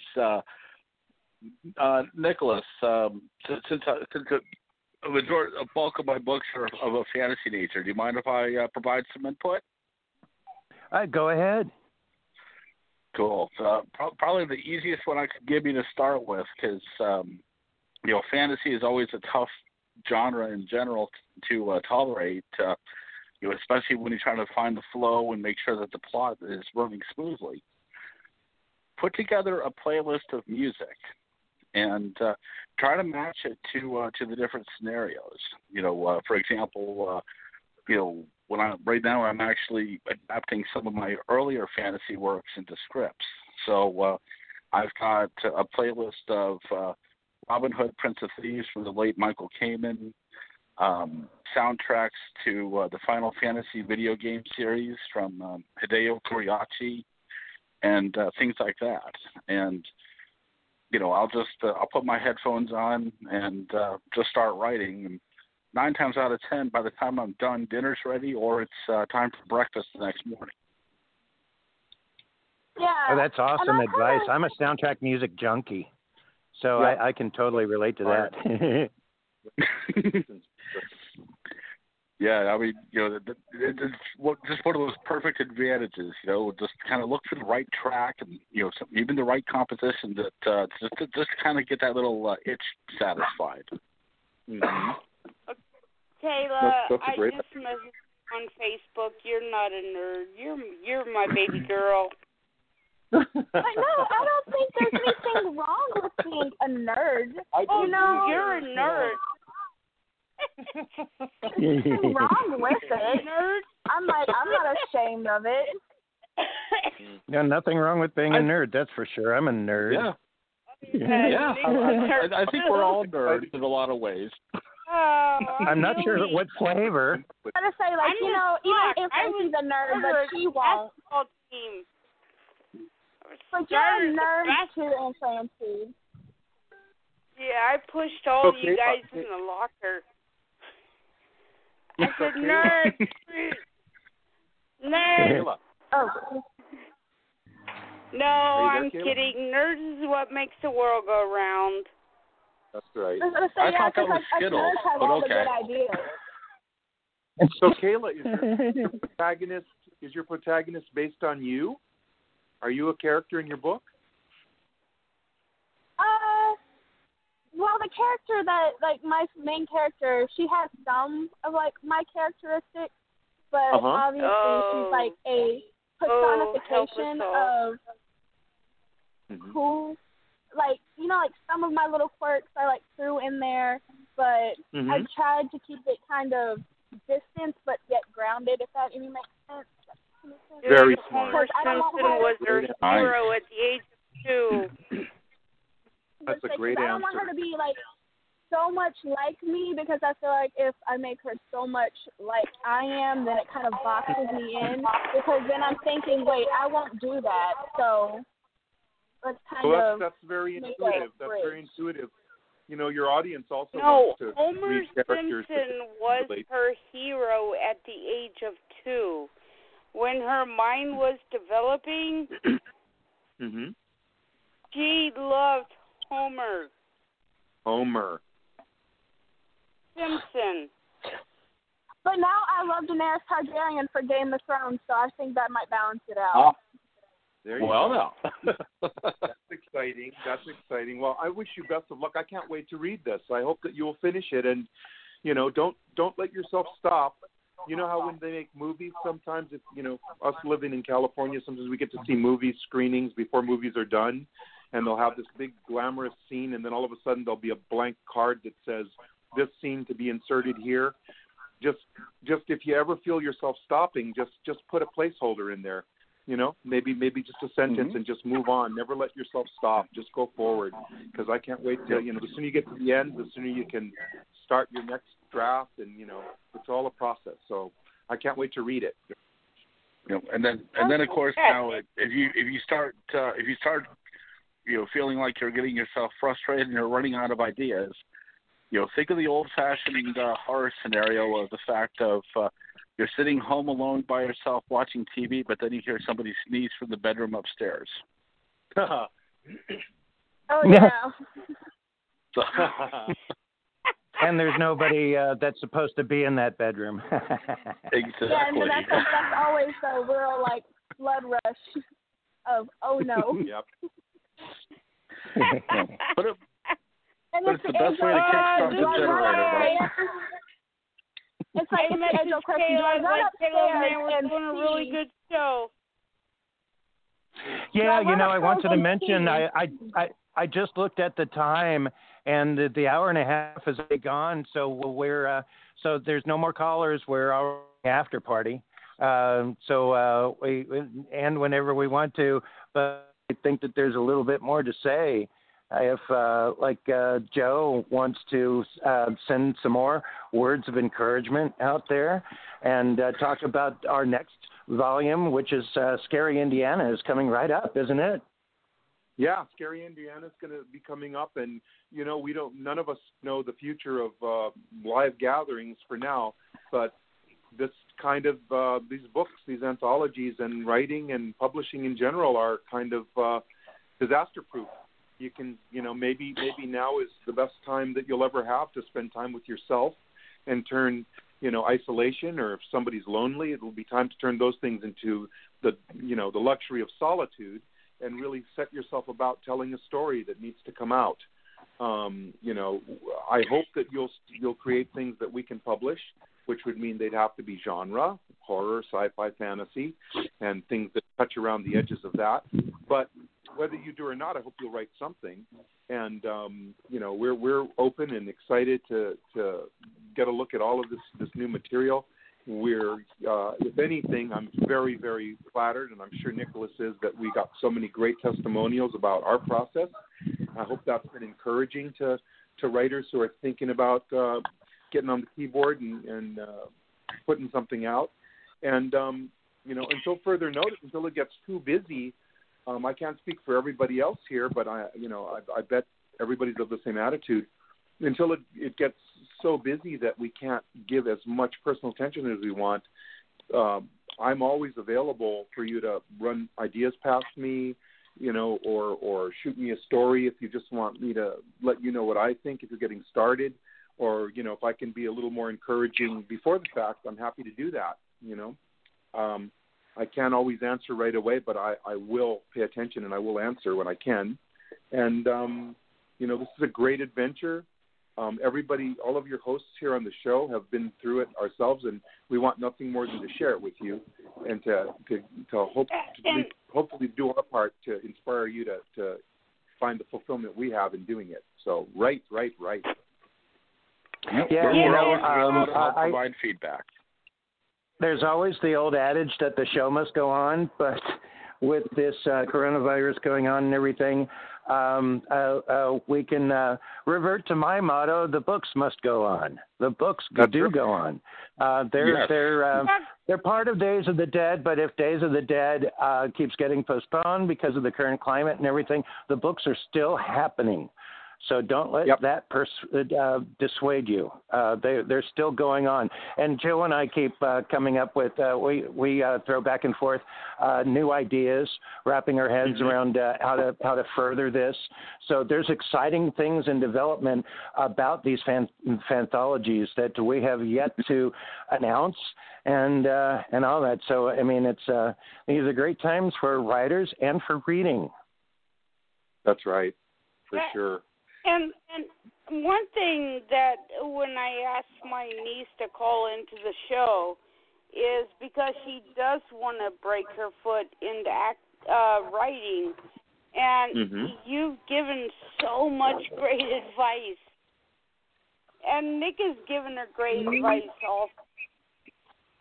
And I told Michaela, I was like, you need to call into the show because you're going to get great advice about writing. And everything about this show has been amazing. Honestly, I've loved it. It's been great. The writers have been so gracious, and I hope that your readers, listeners, will see how much we're all the same, and we're all at different levels of the process, but we all can get where we're going. It may be at different times, but we can all get there if we just start. Yeah, you know what? And I was going to say, not to mention, it's also interesting too because you can see how each of us have our own different writing formulas. So it's also fun to, actually be able to, take notes and. Even offer tips and advice on different solutions too, which you never know. I mean, every little bit always goes a long way. Yeah, and you want to learn the vocabulary of writing, from different types of writers. It's just like acting, Some people like Meisner, some people like Stanislavski, some people like Stella Adler, Hagen. There's all different methods, but the most successful actors I've met have studied all of these to get the best advantage they can in having a vocabulary of acting. And then they pick what works for them. So just like criticism, always be open to all of it. You don't have to use any of it. Use what works for you, but you're not going to figure that out. You're going to have to make a lot of mistakes that other people made for you if you at least listen to critique and take it on board, whether you use it or not. Exactly. Yeah, you know what? I just kind of had I guess an epiphany, or maybe like a self-realization. I never really thought about this before, but I said earlier on the show that I used to be a preacher and everything. I noticed that, well, see how I'm talking right now? When I'm talking about writing, my voice amplifies like times 3. I sound like I'm preaching. I just realized that. I love that. But that's good, though. I mean, your passion is speaking through you, and that's when you know that you're comfortable with your craft. Because I mean, look at how many people that have said, well, I've written the story, and then they'll change the subject to something else. Right. But, yeah. So, just the fact that you're going up 3 octanes and, sometimes even cranking it to 11, depending upon if there's a writing contest, that only it speaks for itself. I mean, you're right. You're a man. You represent exactly passion it is, which is writing, and that's good.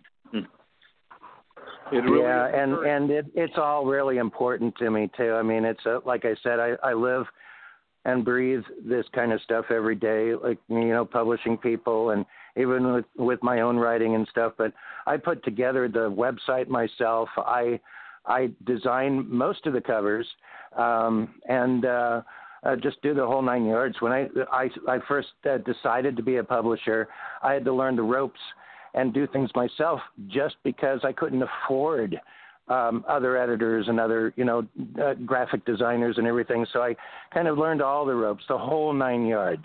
And I got better over time. There's some book covers that I look back on and I go, they suck.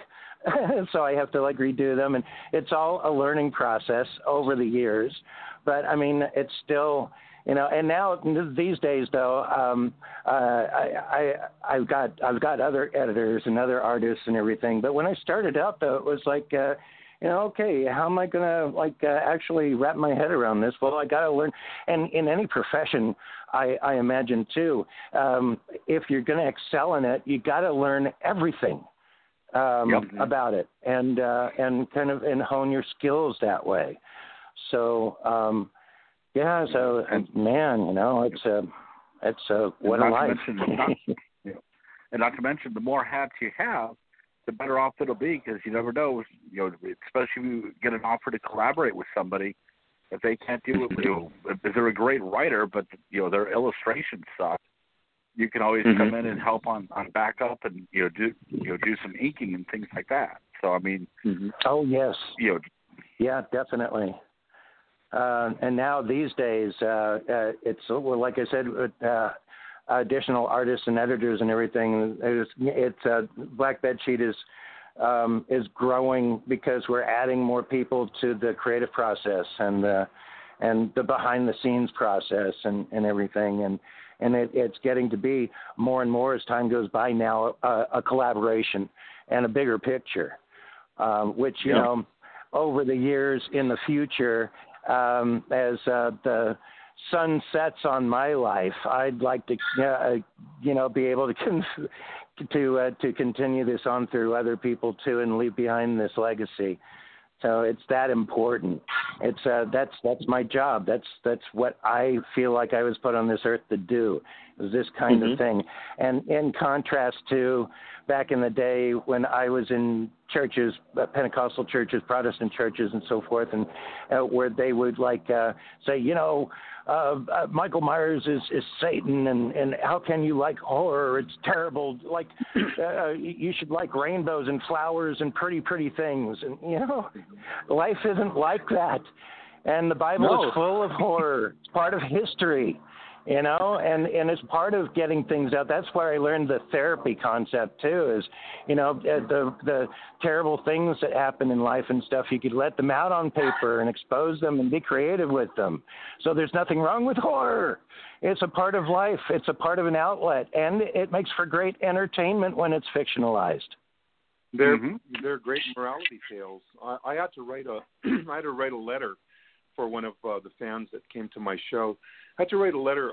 We had an Easter show, took place on Easter in Charlotte, and James Duval, who plays Frank the Bunny and Donnie Darko, was there with me. I've known him. Ooh, nice. And so we decided to do an Easter egg hunt with Jimmy dressed up like Frank the Bunny, and I sort of hosted it. Oh, that's awesome. And as a treat for the kids, we did a green screen picture with Jimmy and me, and got all the kids gathered around with all their loot, and we took a nice green screen picture where I made everybody make monster faces, and it was adorable. Well, I got a letter a week later from the parents of one of the kids saying that their grandparents were trying to take the kids, and they were in court saying that they were terrible parents because they were worshiping Satan, and they used that picture as evidence. So I had to write a letter to the court explaining how horror are the great morality tales, and how they, the classic horror instructs people on, not to meddle in God's work, and to sacrifice ourselves for the people we care about, and and not to victimize people that are not like us, and just a million lessons. But I mean, I hope they were successful. But I mean, I actually had to write that letter to a judge. So I know that there's still people out there who want to put their spin on it. But if you meet horror fans, and I've seen this happen when they come to a show, you can bring an evangelical, you can bring anybody that thinks they know what it's like. But once they meet this group of the kindest, most loving, most literate, smartest, animal-loving, gentle people, they change their opinion pretty quick. Mm-hmm. Yeah, definitely. When I started getting I used to go to conventions like Fango and all that in the 90s, and did my share of book signings in the 90s, but I never actually was a part of a convention. I was a fan back then who would go and mingle, bring, my books with me and pass them out and stuff. But when I started actually having tables and being an actual part of the convention back after 9/11, around about 2005, and it's today, to this day, my best experience, my most favorite experience was when I went to the World Horror Convention in San Francisco. And I met all of my icons, like John Skipp was playing guitar. I shared a little table with the five of us, with Peter Straub and Koji Suzuki, who wrote The Ring. And I just had the time of my life. Everybody was so nice, and it kind of was so in my face. It was overwhelming. It's just the horror community. I guarantee you, they're the nicest genre, the nicest group of people that you will ever meet, and it's true. It's true. You could go to church, and not to put them down, but I mean, there's cliques out there that, and as much as I love science fiction, sorry, science fiction fans, but some of the science fiction conventions can be pretty cliquey too. In contrast, though, I mean, you're never going to meet a more accepting group of people than the horror fans and the horror people. That's what I've seen, and I'm sure that you can all agree with me. It's amazing. Amazing. No, it is. I know, kind of expand on what you were saying as well, too, about, them loving animals and stuff, Joe, for myself. And I still, bring it up on occasion down here when we discuss horror and stuff. We had Spooky Empire originated down here in South Florida back in the early 2000s. And when they came through to Coral Springs, my hometown, I went there, I covered it for the local papers, and one of the first things that blew my mind away, both from a fan's perspective, but just as a general observer as well, too, Michael Berryman was in between, his table, and he was actually giving a science lesson to a group of teenagers about the dangers of red tide, and they were just absolutely flabbergasted. I mean, we're looking at, at least 15 to 20, 16, 17-year-olds listening to him, almost like he's preaching from the rock itself. And so Michael is an incredible guy. I mean, I don't know if you know his history, but his condition is a result of his father having been a soldier during Hiroshima. So, his condition is a result of exposure to that, and he's a huge environmentalist and ecologist and a really smart, sensitive, kind person. I just did a panel with him and Tony Todd and John Kassir at Dockside in Riverside, and it was like tears. There's such incredibly, people need to meet, these aren't scary people. These are people that appreciate scary movies and that participate in them, but these are incredibly, accomplished, distinguished guys and gals in the horror genre. Exactly. Yeah, all very nice people. All very nice people. And I have had my own experiences with Tony Todd and John Kassir, guy from Tales of the Crypt. And they're all like really exceptional people. And it's great. And it's great to see like Tony Todd.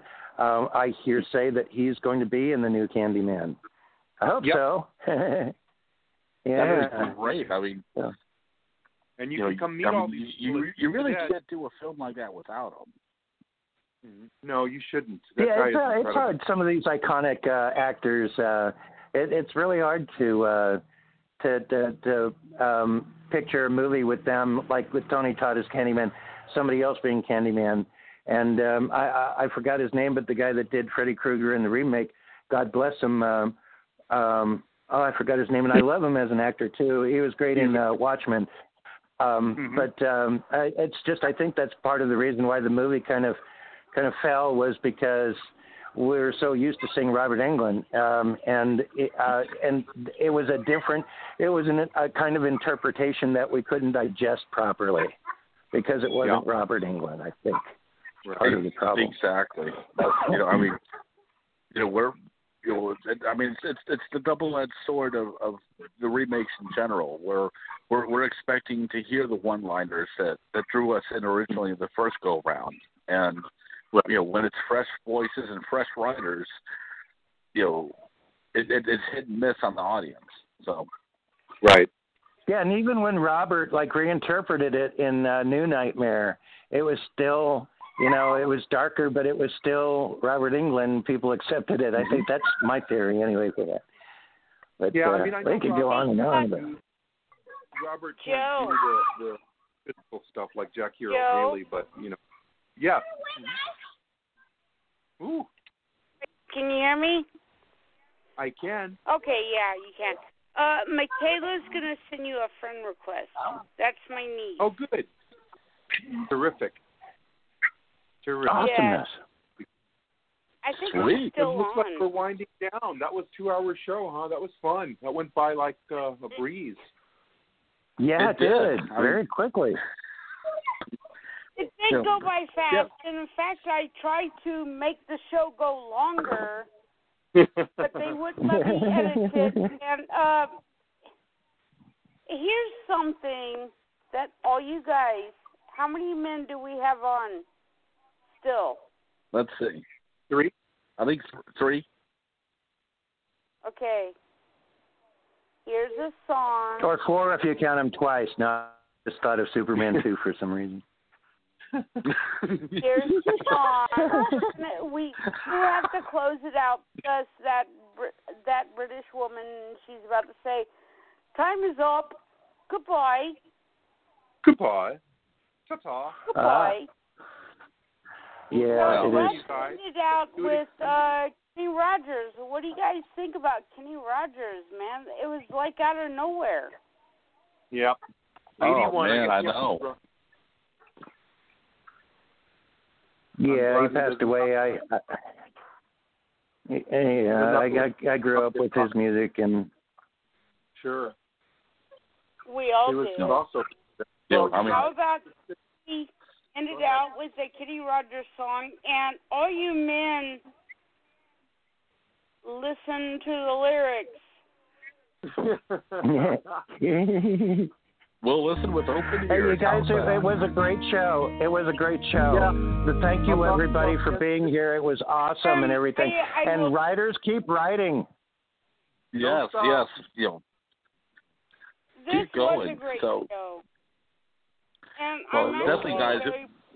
In fact, I even told William throughout the show, Tom Sawyer said he tried to call in. He's sorry that he missed the show. We'll forgive you this time, Tom. Get one sick day a year. Yeah. Don't care if it's a virus or not. Tell him if he misses the next show, we're gonna broadcast from his front yard. There you go. Love you, Tom. Sorry you were not here. All right, here we go. Okay, see you guys soon. Men. All righty.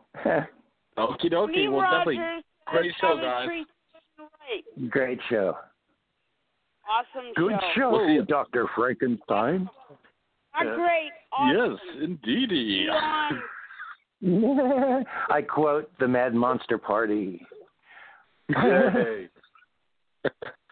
And I'm going to dig out the DVD. Thanks so much. Oh, man, Kayla, I'll get your opinion after this song because Kayla's still here. Right, Kayla? Yep. All right, tell me what you think about this song and tell me if it deserves 3 snaps and men need to do this for their woman. Because I got a woman on the show now. You ready? Ready. Okay. No.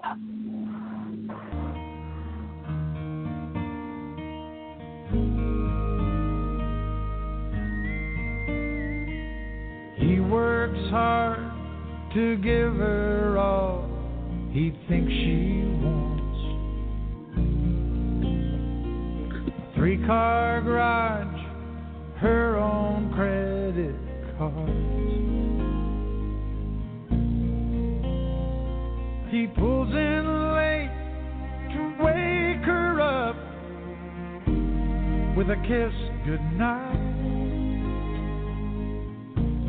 If he could only read her mind, she'd say, buy me a rose, call me from work, open a door for me, what would it hurt?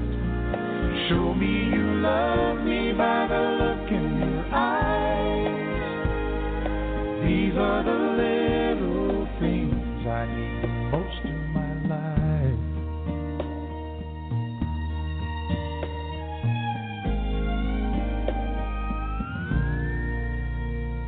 Now the days have grown to years of feeling all alone. She can't help but wonder what she's doing wrong. 'Cause lately she'd try anything to turn his head. Would it make a difference if she'd say, buy me a rose, call me from work, open a door for me, what would it hurt? Show me you love me by the look in your eyes. These are the little things I need the most in my life. And the more that he lives, the less that he tries to show her the love that he holds inside. And the more that she gives, the more that he sees. This is a story of you and me. So I bought you a rose on the way home from work, to open the door to a heart that I hurt. And I hope you notice this look in my eyes, 'cause I'm gonna make things right for the rest of your life. Rest of your life. And I'm gonna hold you tonight. Do all those little things for the rest of your life.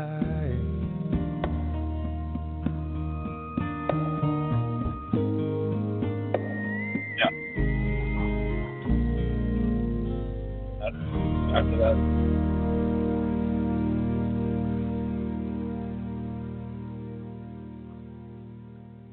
Awesome song. Good night, Kayla. What did you think of that song? Well, as for a female's perspective, I can definitely, like, I am a hopeless romantic. I'm going to say this now. And it is, like, every girl wants, like, big gestures in their life, but it is really, like, the little tiny things that, like, amount to bigger things. I agree. Exactly. It is true. And, and as like a society, women have a lot of pressure to be kind of vulnerable, more vulnerable than men because, how society wants men to be toxic masculinity. But I don't understand the whole view of toxic masculinity and how that is like desirable or okay per se. Because if you want like a healthy relationship, if you find somebody that is like really like masculine and kind of toxic and all of those things, then you aren't going to get like those sweet, tender moments that like women actually want. And like men actually and have the same view. Like everybody's always saying like, well, women have it hard. Well, men do too because they have to live up to expectations just like women do. So I like that song because it kind of shows that she didn't want a million things, or like you don't need a million things. You just need just good. I was gonna say I didn't vote for Hillary It's the Clinton. simplest things that count. Yeah. Yes. Kayla. Huh? Kayla, guess what? What? Confession to make. Are you ready? Okay. I love you. Love you. I love you, girl. That's my niece. All right. Let's say goodnight. Love the show. Kayla, thank you for calling in. William, hats off, Good babe. night. Yeah. Good night, Francie. Oh, Nick says thanks to everybody. All Good night, right. Francie. Love you, Kayla. Good night. Love you. Night. Love you too. Tell your Grammy I love her. Is that her? I will. Oh no, right. I'm outside. Oh, Brittany, I love her. Nick, I will. Yes. Nick says loves you. Okay, William, thank you for this. This has definitely been a great show. Well, and thank you for everybody that's called in. This has been a really good show. Definitely. I mean, I'd say this is definitely the best way to cure the boredom of the current events. So we did great tonight. Exactly. And William, you're a writer. How do you, in your opinion, what do you think about what everybody was saying and how everybody's getting their first chance in writing, and here it is. It's my baby. Well, I'm giving birth to it, and I'm getting to hold it and cradle it for the first time. Oh, it's one of the greatest moments you can ever anticipate. It really is, and you can't. It's one of those things you can't actually describe it until it happens to you. It's that perfect. So yes, for everybody that's actually made it into the anthology, without a doubt, we're celebrating with you because we all saw the back end of it. We weren't there for the creation process, but we know exactly what it took to get to that point. So those are awesome words. And my niece Kayla, here she is. Oh goodness. Are you yep, still? Hello are again. you still? Are you still 6, Kayla? No, I'm 19. Oh my Whoops. gosh. Yeah, time flies. See, that's What advice would you give her, William? Very simple. You're already off to a great start, so keep writing, okay? Whatever you do, don't back away from it. You've already got yourself a full foundation of a good story. You know exactly where you want to go, where you want to take it to. Don't let anything stop you, okay? Okay. So, She's 19. and that's good though. That, believe me, but I mean, I know it's the writer's conundrum. You know, look at how many times we've seen a movie trailer that said, "Hey, that looks good," and then we get wrapped up in our writing, and next thing you know, it's coming out on Amazon. She's 19. Yeah. Time we I seen her, apologize she for was her. a little bitty baby girl that was stealing a pumpkin out of the driveway, and she's like, "Oh, the police are gonna call me. The police, I stole the pumpkin because they didn't give me candy." In my no. In my defense, they had the light torch on. They didn't answer the door. And Francy was a bad influence. She was just like, Michaela, take the pumpkin. Take the pumpkin. That's what and Nick, the first Halloween, Nick was like, "Take their pumpkin," and Kayla's like, "I'm going to take their pumpkin." And then the next day, my mom was like, "You told her to steal a pumpkin," and she slammed the door on Nick's face. But hey, I mean, okay, because I have really, really bad guilt, because and that's why I'm like really the worst person to like lie, so I don't lie, because I have horrendous guilt, so I kind of confessed. Before my dad even could get to the car and see the pumpkin, I have bad guilt. So I was just like, "I did it! It was me! I did it!" And Grandma was just like, "What?" And I told her the whole story, and then that's why she yelled. Poor Nick. We were sitting out on the front porch, and poor Nick, you told my granddaughter to steal a pumpkin. And Nick was like, "No." Okay, I did, yeah, but it was funny. And she's like, "That's not funny." And she like slams the door, and Kayla comes out, "I'm sorry." Well, you see, that's why what you do is you go for the ultimate line of defense, okay? And believe me, I've used this with both of my nieces. And I always say, listen, if you get in trouble, I never said I was a role model. You just came to me for advice, that's all. Poor Nick, though, came from California meeting my... Kayla, you know Grammy. Not she threw a hot dog at you. Very pleasurable. Yeah, not very pleasurable to me. And then you tell Grammy that you stole the pumpkin. Poor Nick has to take No. You know Grammy. You know her. You know she just looks at you and you're just like, it was me. It was me.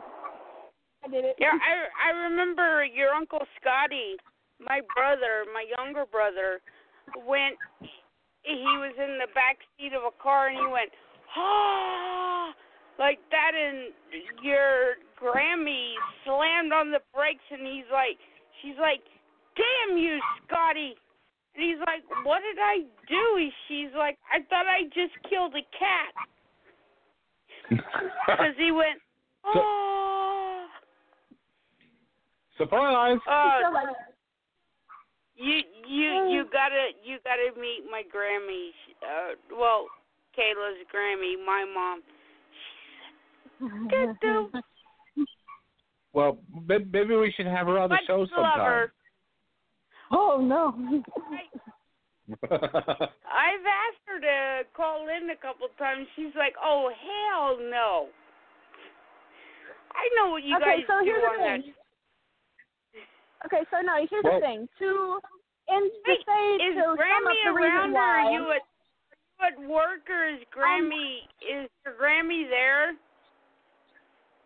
Grammy is currently watching The Closer, so that means I cannot bother her. Oh, now is the best time to bother her. Are we still live on the show? Yeah, no, go still bother going. her. Come on, this is gonna be like the Jackass. Come on, go get her. Okay, no.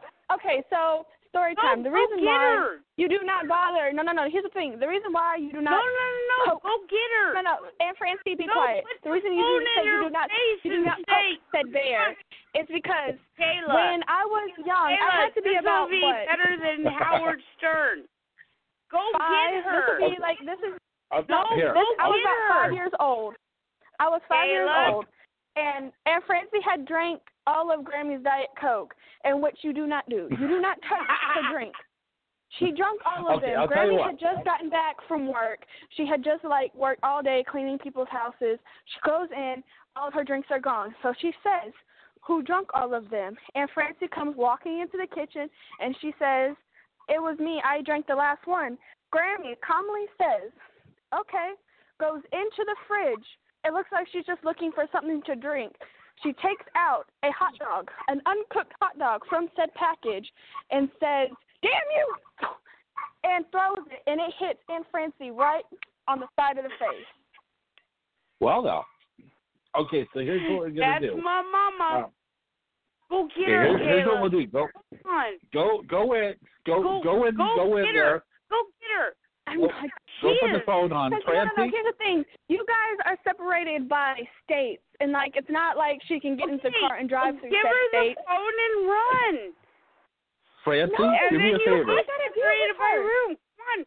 We're live on Francy Friends. You say you love me. You say you love me, but you want me to die. Kayla. You say you love me, but you want me to die. You say you love me, but you want me to die. We Kayla. pulled the bucket This isn't off Walking your Dead, head. Francie. I'm not sacrificing Kayla. myself. Do it, Kayla. Okay, just go and hand her the phone and run. And Francie, let me do the movie. Let me do the movie phone impersonation. I'll do it Sunday. 911 later. You guys and Francie, do you have a show Sunday? No.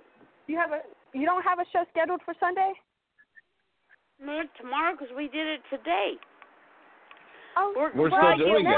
Okay, and Francie, I promise you, Kayla, Francie, Kayla, next time you have a show, next time you have a show, I'll get her on the show. I can make that happen.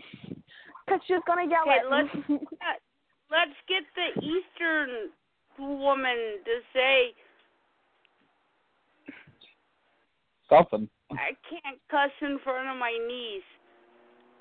I'll tell you what. I feel cocksucker. Now go get her on the phone. There. See, I did it. Now get her on the phone. Come on. William's never heard from my mom before. Come on. Let me have a show because I can prepare myself and I can do it now because William might be asleep next time. Well, do it now. Just have to stay awake. Do it, Kayla. We're just gonna have to stay awake. Oh. Come on, just do Francie. it. All the way back in You time. know she has a soft spot for you. Take advantage. Milk it while you But you can. also threw a shoe at me. Just do it. Throw the phone at her and say you got a phone call. In the worst case scenario, this will be your writing. Hold This on. will be part of your writing experience. Hold on. You guys talk amongst yourselves. Okay, here we go. Okay. All right, Francie. My let me. mom on Francy and Friends. Okay. Let me do the movie phone impersonator. Okay. Okay. You've never heard me do a prank call before. Let me do this. Okay.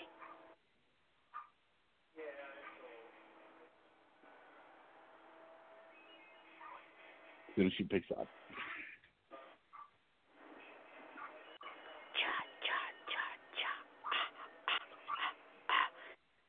So here's the thing. She kind of already knew that I was on the phone with you. So when I went in there to go and try to give phone to her, I didn't hear anything. No. You're lying. She literally came in. I literally came into the room and I gave her. I was just like, "Aunt Francie called me. She wants to talk to you." No, and she said, no. She said, She said, "You're not on the phone with Aunt Francie because you told me she wanted you to call into the show, and I'm not talking." Maybe you should tell her that the show ended an hour ago. Tell her the show ended an hour ago. And Aunt now Francie, you say you love me, you. but you want to die. You want me to die. Don't worry, this will be worth it. We wanted you to die when you stole the pumpkin. She's like, "I don't feel good. I'm not talking. Leave me alone." just drop the phone and say, Aunt Francie would like to talk to you. Next time you have a show, I can get her on. By the way, your dad's birthday is tomorrow. I know. Yeah. Ta-da. So maybe we can talk about that? Oh. What you mean?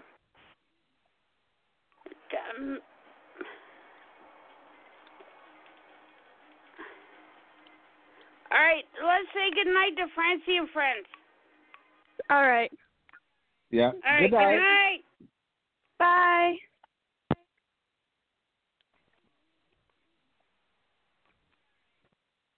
With Lucky Land Slots, you can get lucky just about anywhere. Dearly beloved, we are gathered here today to... Has anyone seen the bride and groom?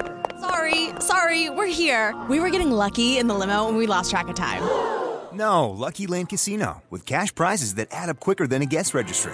In that case, I pronounce you lucky. Play for free at LuckyLandSlots.com. Daily bonuses are waiting. No purchase necessary. Void where prohibited by law. 18+. Terms and conditions apply. See website for details.